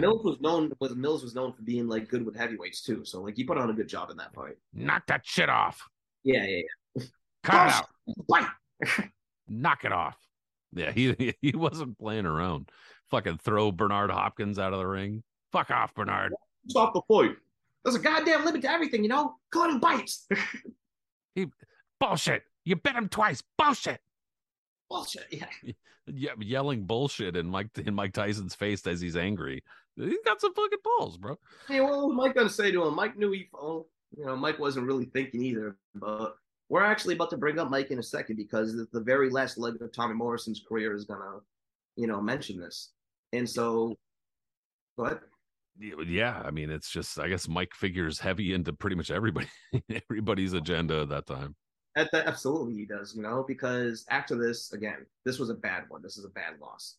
Morrison is kind of at the end of the rope. You know what I mean? Sure, he still has a name, but you get the sense Morrison is not willing to be one of those guys that's just going to be added to someone's resume.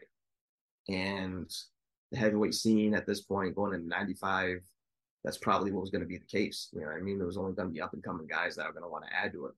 And so you had, Tony Holden, who was Morrison's promoter, manager, advisor for almost his entire career, decided to make a last ditch effort and said, you know what, I'm going to call up Don King and see if Don will use him. And of course, Don King would use him. That wouldn't even be a question. Don King in the 90s, getting a chance to have a white heavyweight for me to use. Popular, big puncher. Sure. Why not? I'll see what I can do. Yeah, let me see if I got room for lunch the other couple days. Yeah, Don must have been salivating. Absolutely. This is 1995. This is the end of 1995. Mike Tyson is out of jail now.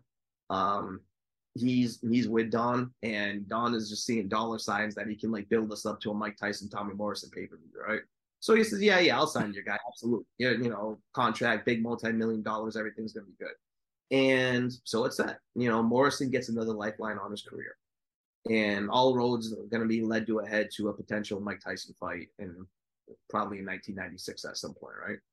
Which would have been massive. You and I will both agree. That would have been massive. And probably fun for the round it would have lasted. But, yeah. So by that point, his first fight was going to be against a guy by the name of Arthur Weathers. And if you ever heard the name Arthur Weathers, again, just an absolute, just a journeyman, even below journeyman of the ones that we usually talk about on the show. But a guy probably best known for being knocked out in, I think, 7-8 seconds by Jeremy Williams. So if you ever heard of him, that's probably why. Anyways, not unlike Morrison's latest comeback opponents, that was just going to be a soft touch for him to get back into the winning track. Only this time it wasn't going to be held in the soft confines of Oklahoma or Kansas City or whatever like that. It was going to actually be, somewhere in Vegas. I think actually probably on a Showtime card at that. So everything's set up. And then the controversy starts. Yeah, I mean, and there's a lot of kind of mystery surrounding the timing on some of this. Carlos brings it up in his book. They talk about it very briefly on the ESPN documentary, but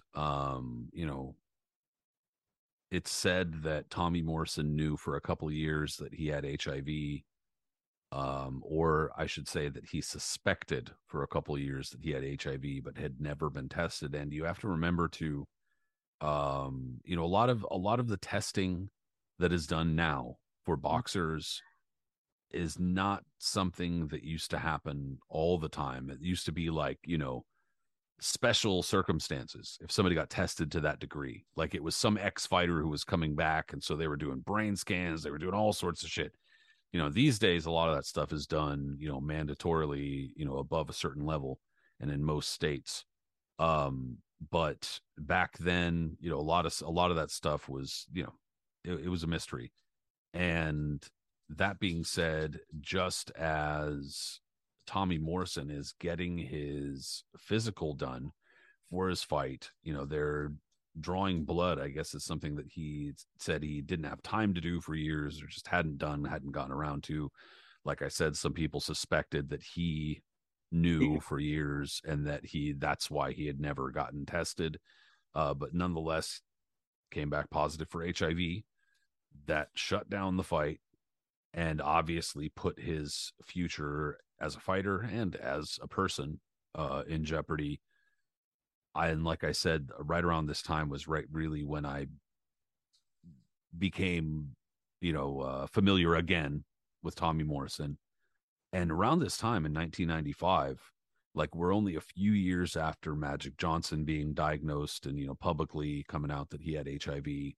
All the way into the 2000s, people were making jokes, about like Magic Johnson and his HIV status, to the point where it was like, that shows you thought somebody was going to die if you got HIV.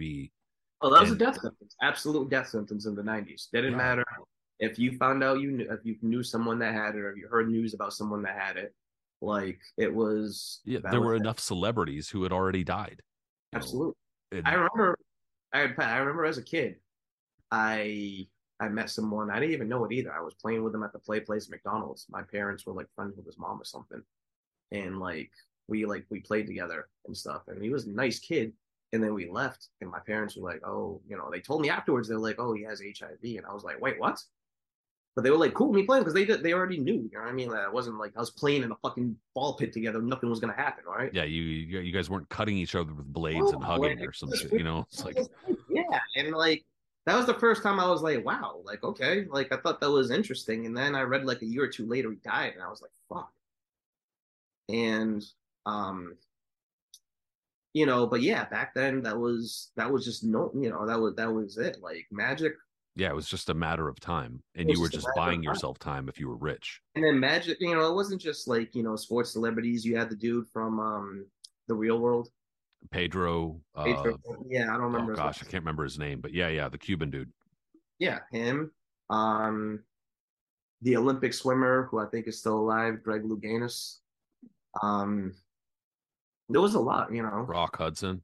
Rock Hudson, yeah. The dude from uh Freddie Mercury. Yep. Yeah, and probably then the most famous, yeah. Easy, like, there was, and the way these guys passed, though, because like Magic Johnson was the exception. Freddie Mercury, that when obviously he had it a lot longer, but then before he announced it, but when he announced it, he died immediately afterwards. Easy announced it like only a few days later. I think he seemingly passed away too. Like, you just associated that. Like, it was scary. It wasn't until probably like the late 90s where it started to be like, hey, like, these people can use like antiretrovirals and shit where they can, like, they're living fairly normal lives. Like, dude, we didn't really know that shit yet. Mm-hmm. Magic was the first one, I believe, that was like showing that, where he started, where you're just kind of like, wait a minute, well, I think he's gonna live now. Not even make that seem like, make that as a light of thing, but like, it's the actual truth. Like, wow, he's okay. Yeah, no, like, just to, and also, we've gotten kind of far enough into this episode, we're toward the end, just to kind of make sure and reiterate, I didn't say it earlier, that like, we're not here laughing about any of these circumstances. No. This is all very tragic stuff, but like this, when Morrison got hit with it, that was like, holy shit, this was like scary. And it was huge in the news, because at this point he was the biggest, I would say he's right up there with, sports celebrity, right up there. He was right up there with Magic Johnson as the biggest one that was, diagnosed and come out with it. And yeah, that was big news. It was all over the news. It was all over the different networks. It was everything. And Morrison was making the rounds. And, he had that famous speech where he came out and it said that, he tested positive. He said, if you think of me as a role model, don't think of me as that. Think of me as the person that should have been one, but like kind of failed, or some shit like that. Right. And basically admitted his own faults. Like, he admitted it, knew what was going on, and like accepted the fact at this point. This is a big key here. Accepted that he was HIV positive. Because later on, that won't be the case, unfortunately. But at first, he accepted it and tried to like figure out how he was going to go about his life with this new diagnosis. And clearly it was tough, early on. Like he was still getting in trouble. It was a lot of out of the ring activity stuff that he was continuing early, while he was doing his career. But it was like because he was adjusting it, it was like really depressing. And all of a sudden, you get this news that's practically like you said, a death sentence, and you really don't know where to turn or how to like proceed with this shit. But eventually, he starts making waves with his management team and figuring things out where it's like, okay, I can go to the doctor here. They can give me this. I can try to do this, try to do that. Like there was some path to a way. Also, being a celebrity, it was much easier, especially back then, for him to have access to things that the average person did not have any chance of even Totally. obtaining. Yeah, totally. Yeah, and that's really what's kind of perhaps not the saddest thing, but definitely among the sad things in the story is that it seemed that right after his diagnosis that he had an opportunity to serve as a cautionary tale in a way that he seemed willing to do, like that he seemed willing to be like, hey, let me teach you guys what not to do. And that just was destroyed. You know, look, I think part of the tragedy here is we talked about his upbringing, and just without going into all the details, he didn't have any support, dude. He didn't have any real family support. His dad was fairly typical of fathers right from around this time, cold emotionally, somebody who would encourage misogynism, somebody who would kind of take a hard line on his parenting, and but otherwise kind of hands off. And his mom was the same, where she would kind of stay hands off. Yeah. And basically their most disciplined thing they would tell him is use your best judgment. He didn't have any support, dude. He didn't really have anybody teaching him how to be a human being. And yeah, and I know people like that. I've grown up with friends that like their parents.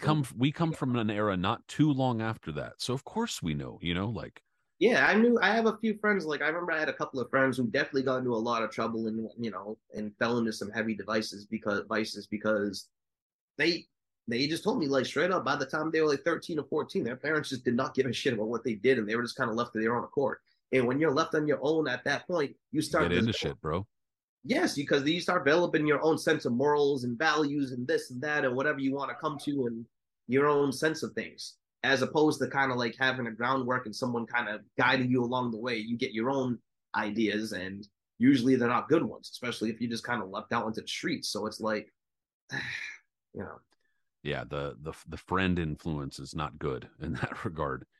never. And with when he had no support as a person and as like a younger person or whatever, and then goes from not having that support to all of a sudden having all sorts of support and having people around him all the time and wanting to be around him all the time, right? And then gets diagnosed with a virus, a disease that people are still misunderstanding, and probably you go to shake his hand and very people are like, Yeah. and all of a sudden it's like you're not really like a human being anymore, and all of a sudden you're like a pariah, you're a fucking leper. And I think that can have a really profound emotional effect on especially somebody who's already emotionally stunted, already had a lot of things happen to him, or upbringing that was not correct or was kind of mistaken. And so he goes just from bad to worse.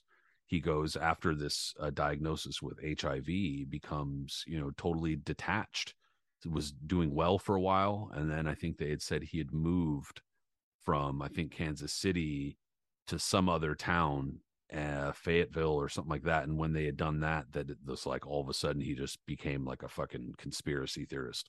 All of a sudden he had gone from taking meds and doing well and managing his HIV to like, in fairly quick order. One things that we did not mention was among his womanizing, he was at one point married to two women at the same time, both of them named Dawn. I mean, he was just he was involved in too much stuff He all at married once. one in Vegas, and I think he took the other one to Mexico or something. Yeah, or Canada or Mexico or something like that. Yeah. And And then so they found out about each other. Mm-hmm. yeah, and they wound up both splitting with him. And Yeah. then right around this time, he they said that they had kind of detached from him because he started getting into drugs, and that's when he had hooked up with can't believe I'm saying her name because she's gonna attack when this Yeah. episode gets published. But She this, shall not be named.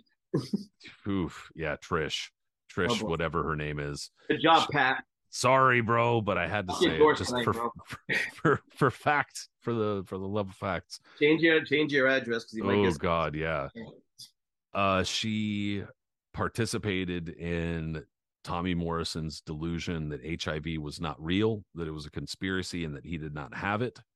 And on top of that, he had gotten arrested for possession of weapons and methamphetamines. And I mean, look, I'm not trying to be an asshole here, but when somebody gets into drugs like that, their looks change. Yeah. Oh yeah.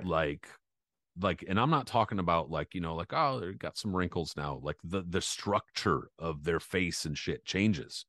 And like the look in their eyes changed, dude. You could see like the footage from the ESPN thing, and he's like in court and like they're trying to talk to him, and his eyes look like the emptiest fucking eyes you ever imagine, bro. And these things are like self-feeding, these delusions. And so the only thing he's doing is getting worse and worse and worse and falling deeper into this delusion. And on top of that, it's at one point in the mid 2000s was making a comeback. He got pec implants, bicep implants.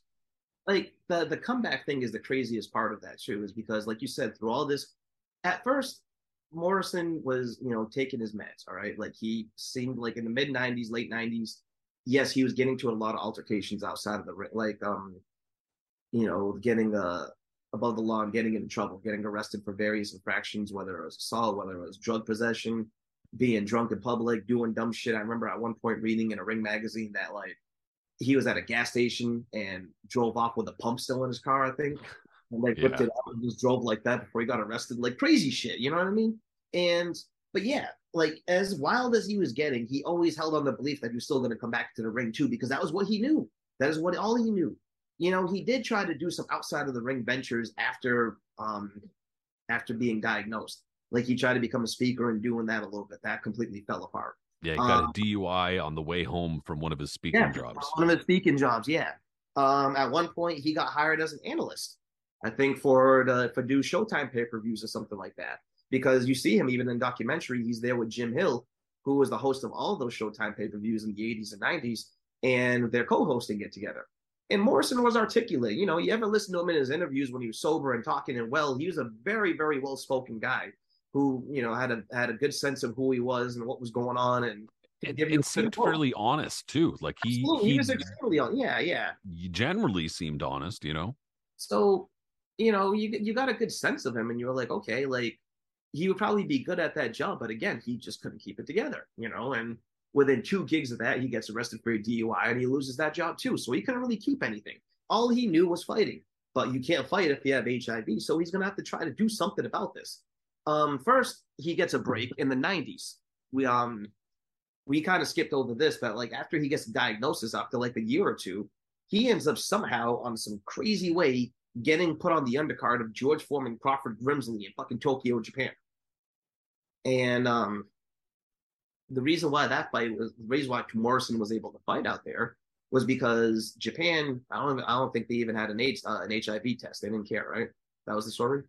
So and on top of that, Japan's had their own issues with their boxing commission going back a long way. Like they didn't recognize certain sanctioning bodies for a number of years. And so it was just like it was easy for Morrison to be able to insert himself in there. And knowing that the promotion was going to be struggling as it is, because who the fuck is going to watch George Foreman beat up Crawford Grimsley, who was a surfer guy with blonde hair, best known for getting obliterated by Jimmy Thunder. I mean, adding Morrison, who has HIV, this is the mid 90s when the height of it is still a lot of unknown and people are going to be curious. Yeah, that'll definitely add some curiosity to the pay-per-view. So they put Morrison in with a guy named Marcus Rhodey, who was just one of those Midwestern journeymen that Morrison used to feast on back in the day. And Morrison blows him out completely, really relatively quickly, right? Morrison's excited now. He thinks he's back on the comeback trail. He thinks he's going to get more fights from this. And there was even talk of him fighting Foreman potentially in a rematch, because Foreman was like, well, because Foreman saw dollar signs there, and he was a businessman. He wasn't stupid, and he thought to himself, okay, well, if I can be confirmed that X, Y, and Z is not going to happen, I'll gladly take it on. But clearly, none of that happened because Morrison did not fight for a number of years. Fast forward now into the 2000s, the mid 2000s, like you said, Pat. Morrison now started becoming a denialist, outright saying he never had it, that it was a false positive, that it was this and that, blah, blah, blah, blah, and that everything he was doing is just bullshit, and that it was the medications keeping him sick, not actually having HIV and all this crap. So he looks healthy, right? I know because it was the implant. Like, he looks healthy. He looks like he's in shape. He's, doing his thing and all that. And God damn it, boxing being the sport that it is, they really will be willing to look over that and be, well, maybe if he is a positive, maybe he's right. There's still money here. It's Tommy Morrison. And guess who was the one that was thinking about that? Bob Arum. Like, you see you shaking your head because, it's yeah. Arum will money in anything. It takes him to West Virginia, so confident in his abilities that he takes him to the bustling commission of West Virginia. Mm-hmm. It ain't no Sun City, but yeah, right. And this was against was it John Castle? Correct? John Castle, yeah, the old 4-2 John Castle.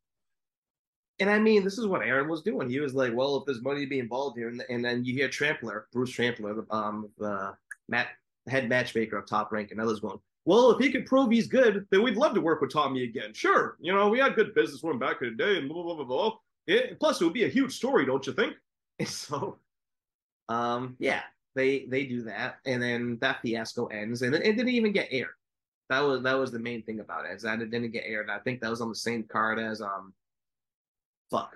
Was that the same one that the dude that just Joe Macy, was he on that card too? Gosh, I'd have to look now. I'm about to look. No, I'm gonna look right now. Yeah, actually. I guess so. Oh wow, Verquan Kimbrough. I haven't thought about him in a long time. Sheesh. Yeah, Joe Macy. Mm-hmm. Okay. So hold on. Yeah, Alberto Toledo. God damn. What names on there? Monty Meza-Clay, remember him? Hell yeah, dude. Damn, yeah, he was a little scrapper. Yeah, he was definitely. So, all right, we're getting distracted. Yeah, but I mean, that was Arum right there trying to exploit, just not giving a shit. And so after Morrison wins that, they want to, try to do a few other things. And they have plans for him, but now becomes a reoccurring thing. All he has to do, because they're going to other jurisdictions now that are actually going to try to enforce a goddamn blood test, right? The simplest of things. Morrison will be like, yeah, I'll do it, and then keeps on coming up with excuses why he can't do it. And they're like, well, we have this fight scheduled. You're saying you're healthy. Why can't you just conform to a blood test?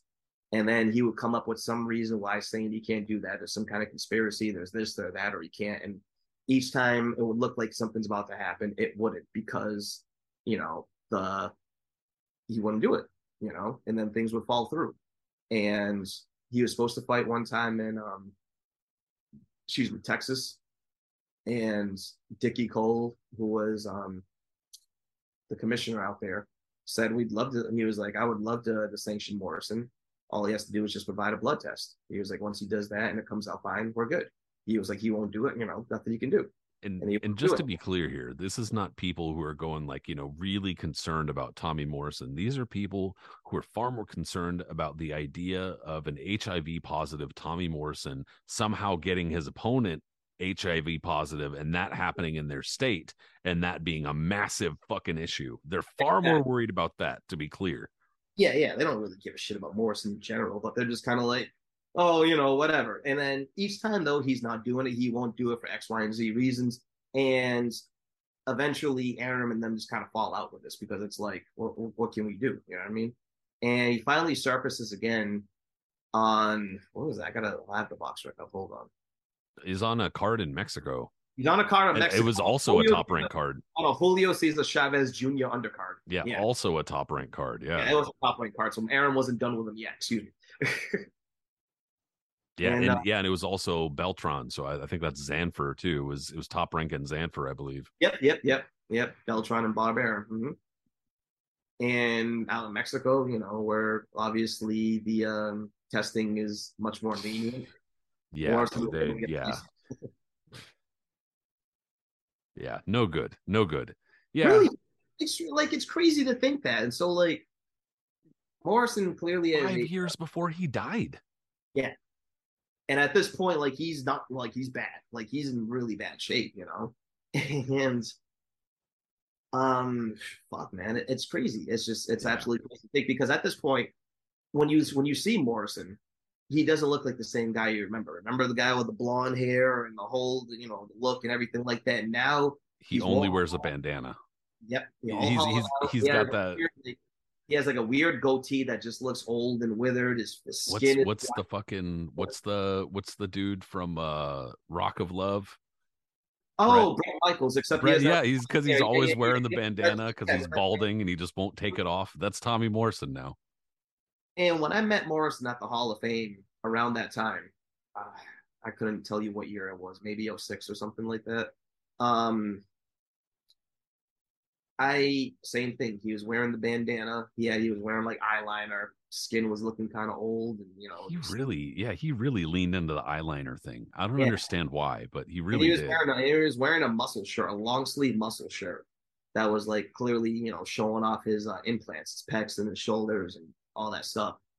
But to tell you, bro, I was still in awe. Like I don't get awed out by a lot of guys, but for whatever reason, I told you I've always been a Morrison fan when I was a kid, and so finally getting to meet him for the first time was pretty cool for me. And I was like, oh man, like he came on stage. I was like, holy shit, Tommy Morrison. And he came up and gave me a handshake. Hey, what's up, buddy? He was really, really nice. You can't even through all that, he was really cool and nice. And I got to grease up his hand and talk about his fights with him while holding it in. That made me excited because I don't know, Morrison was one of my guys as a kid. But that being said, being up close with him, I can clearly see how sick he really was. And he didn't look good, Like I knew that much. I wasn't that odd out that I wasn't aware of man, he doesn't, he looks kind of ill. Yeah, he didn't look normal, dude. And I mean, I'm not trying to be mean or cruel, but I'm just giving you actual fact. That is what it is. When people get a lot of work done, and especially if it doesn't quite fit your body type, you get a BBL and that shit doesn't fit right, you get fucking some sort of implant, or guys get X, Y, or Z done and it just doesn't fit well. That's what it looked like, dude. Oscar. It just doesn't look right. And he's got these pec implants that are way the fuck up here, and they're fucking sticking out 5 inches. And then at one point he had bicep implants, but they were they didn't take because he had gotten it done by supposedly an ear, nose, and throat doctor. That's what I was going to say. Some guy that had no business doing anything at all with doing some kind of implants and doing shit like that. And I mean, ugh. If you've seen the photos, there's videos out there. It's in the documentary. I saw it up close. You see, there was sores and open wounds on Morrison, just being held in with gauze and shit. And that's also a product, that kind of thing. And we'll talk about this in just a sec too, is that's a product of the HIV, dude, because HIV, human, immunodeficiency, it's basically, it's your immune system. And obviously now people are far more in tune with what immune system is with COVID and all that type of shit, right? But it's your immune system being unable to fight regular shit is what it is. It's a weakening of your immune system. And that's why people die, is they don't the AIDS or HIV doesn't kill them. It's that they get a cold and now their body can't fight off a cold. They get the flu. Their body can't fight off a flu. They step on something and get some bad infection. Or if they're a drug user, reuse needles, etc., those kinds of things. And so, that's basically what winds up happening is, you get lesions, you wind up getting sores, etc. And that's, you could see in the photos and the video, he looks icky, bro. He looks like he's not healthy. And so for somebody like his wife at the time when he died to be like, dude, he's fine. What are you talking about? He just had some little needle thing or, it's yuck, bro. You guys are killing this guy. So he went from his last fight in 2008 on that card where he scores a TKO 2 and then TKO 3 in this final fight, but he fell head first after this fight. Like, I mean, like face first into methamphetamines real bad. Yeah. And you could see, like I was saying a minute ago, that going from like how you just described him, like he looked bad enough. Like he looked ragged. He looked like he had lived a rough life.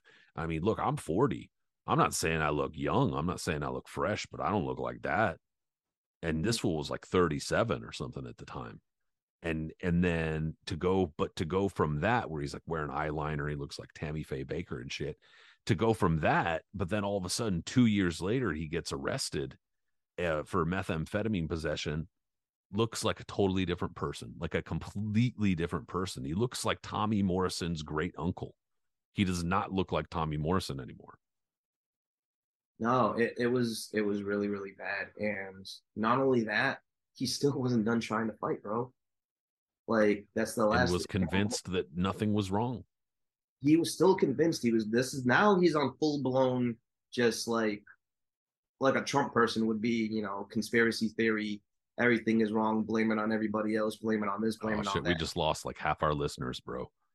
Shit happens. If that's the case, then good. But Yeah, fuck them. they, he was a full blown delusion now, and it was bad. When he was still taking his medication early on in the early 2000s, and like when he first got out of jail and like doing things, he was looking good. There's the clip of the doctor telling him, your levels are so low that you can't, it's undetectable. Keep on taking your medication and doing what you got to do. And you would see there's like rows of them on like his, AM tablets, PM tablets. Like you got to take your shit every day. You know what I mean? It is what it is. You take your cocktail and then that's how you live your normal life. That's how Magic Johnson has been able to live with this for over 30 years now. That's how others have now been able to like live normalish lives with this. Like Morrison just, I don't know what went on in his head to make him decide that he was above this and that like it was everybody else's fault and everybody trying to come at him and that this was not his thing. Like when it was clear. And not only that, it wasn't like, besides his crazy ass wife, his whole family and immediate support system were kind of against him in his delusions like this. None of them were like supporting him and telling him, yeah, Tommy, you're right about that. No, you're totally right. You don't have AIDS. It's all a fucking conspiracy. None of them said that. They all knew he had it. And they all tried to convene to him, bro, you need to like take care of this. Please take your shit. Like, what is wrong with you? And he just wouldn't listen, He was a king in his own world, dude. Yeah, exactly. And it got worse. Even his mom would be telling him, like, yo, and it got worse and worse. And like I said, the fighting didn't stop because even though now at this point Aaron was finally out and the boxing was more or less done, they just knew there was nothing there for him. He was still trying and to. And if Bob Arum won't fuck with you, I mean, to say the least, when Aaron was over there actively peddling to find you anywhere in the world or country to license you so he can make some kind of fucking penny off of you, that's saying something. But now, he starts dabbling in MMA. And it's like, not just, we ain't talking UFC or even like some kind of like middling league. We're talking backroads, middle America, nowhere, West Virginia type shim bullshit. All right. Like Wyoming, because that was where his last fight ended up. Wyoming. So, which I think isn't Wyoming the only state that doesn't have a fucking combat sports commission? Probably, and that's why he was able to go there, I'm sure. Because it's either Montana or Wyoming. Well, anyway, it's not that important. But the point is that we already know that in a state like Wyoming, that shit is not regulated. Yeah, absolutely. It's like 14 people in the entire state. And that's what that bum ass promoter had to say before their fight, because whoever Morrison was scheduled to fight, something happened. I don't know if they could schedule anybody or what was going on, but the promoter of the entire event decided he himself was going to go in there and fight Tommy Morrison in a kickboxing match.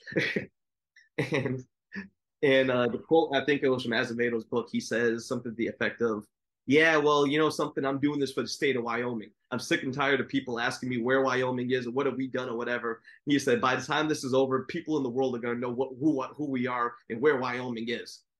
Do you really?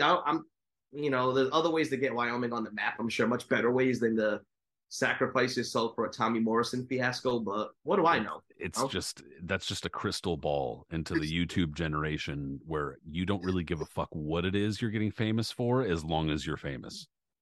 You're not even getting famous for this, bro. There was probably 15 people in that stupid ass. Yeah, it didn't even do what you wanted it to do, buddy boy. A little Jesus. a little VF1 hall, VFW hall, and then I don't know. It was bad.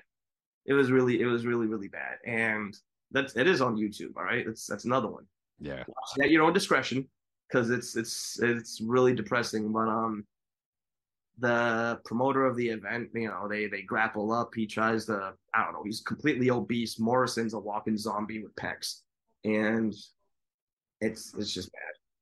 Like the guy clearly just like flubs it, gets hit with like, I don't even know if he gets punched, but he goes skiddling across the ring, all and exaggerated, gets up, gets knocked out again, and Morrison gets on the mic, barely coherent, says that he wants to make another run for it and he'll be back in a month or some shit, but he never goes back for anything.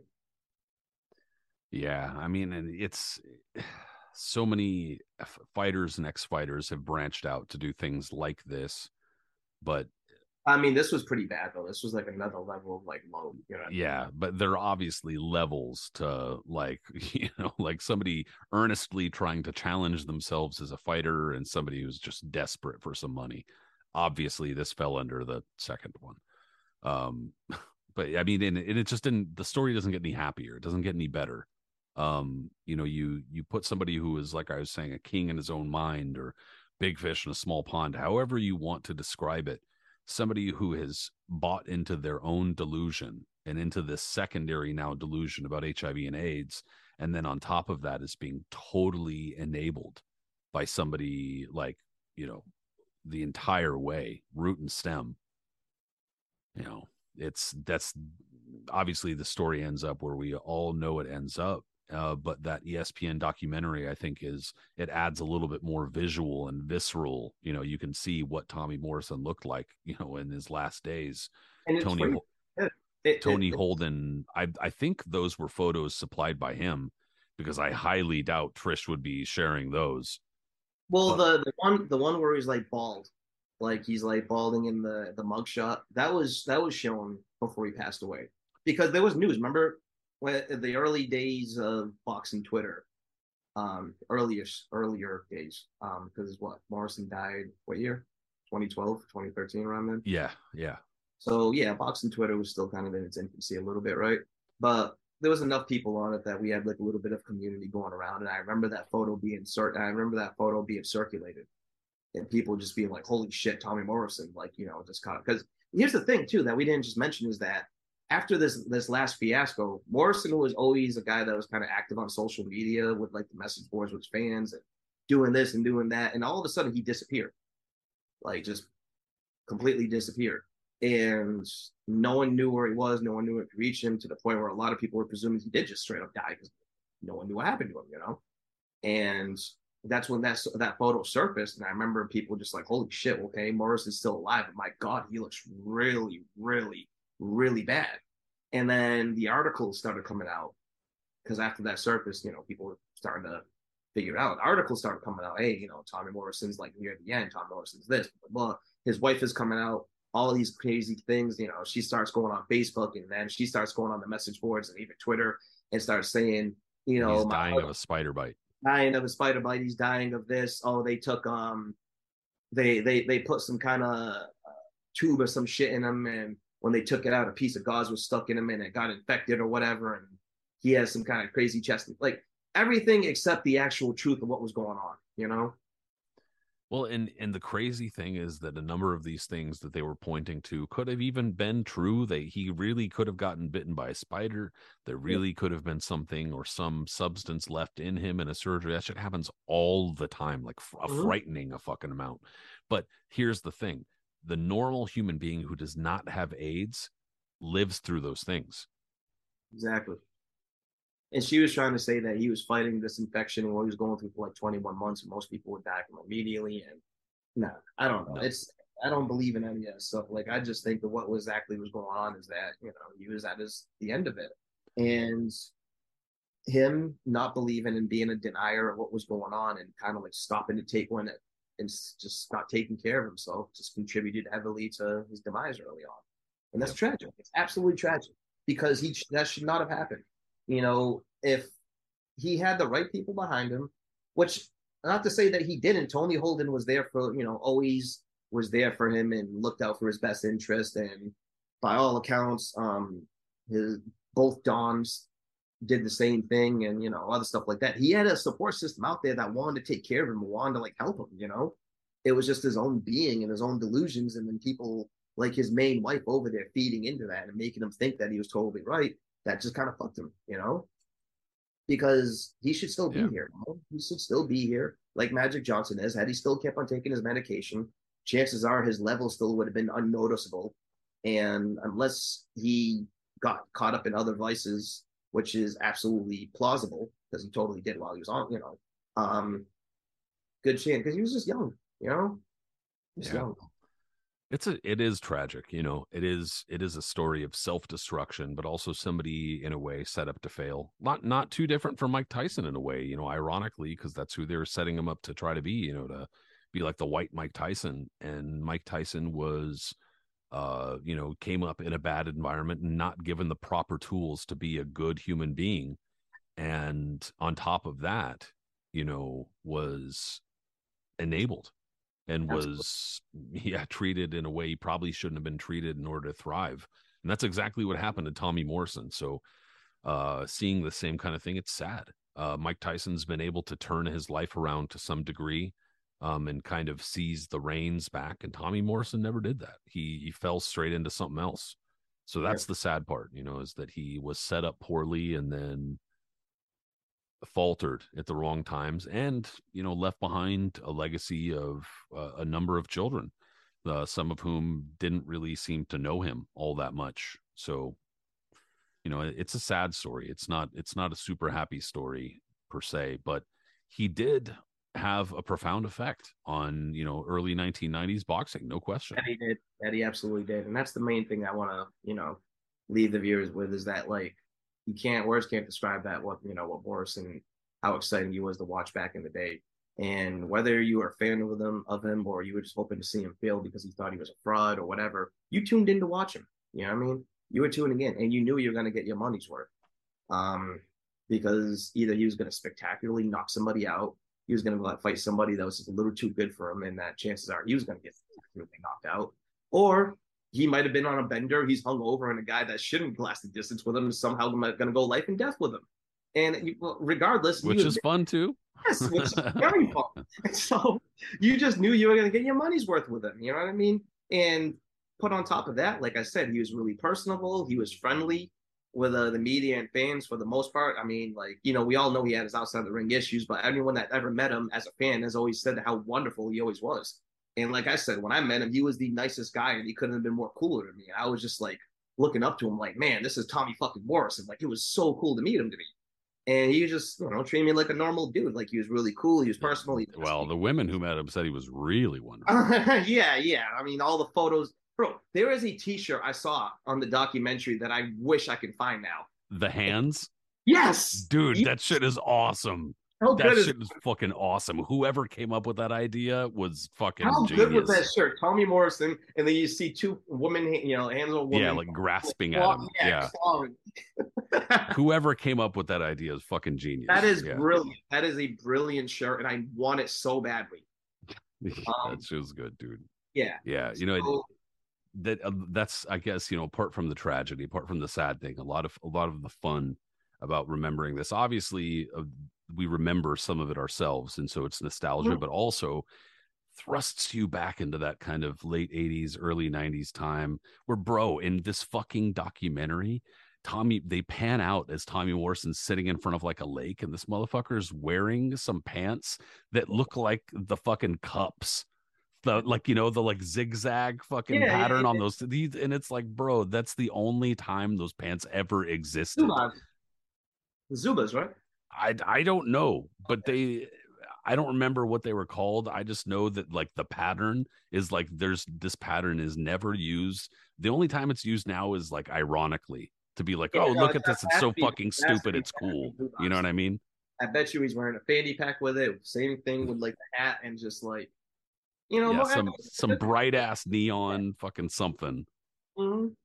And that was the look back then, man. If you see the photo of the 88 team of there's a photo of Roy Jones, Riddick Bowe, and Ray Mercer together.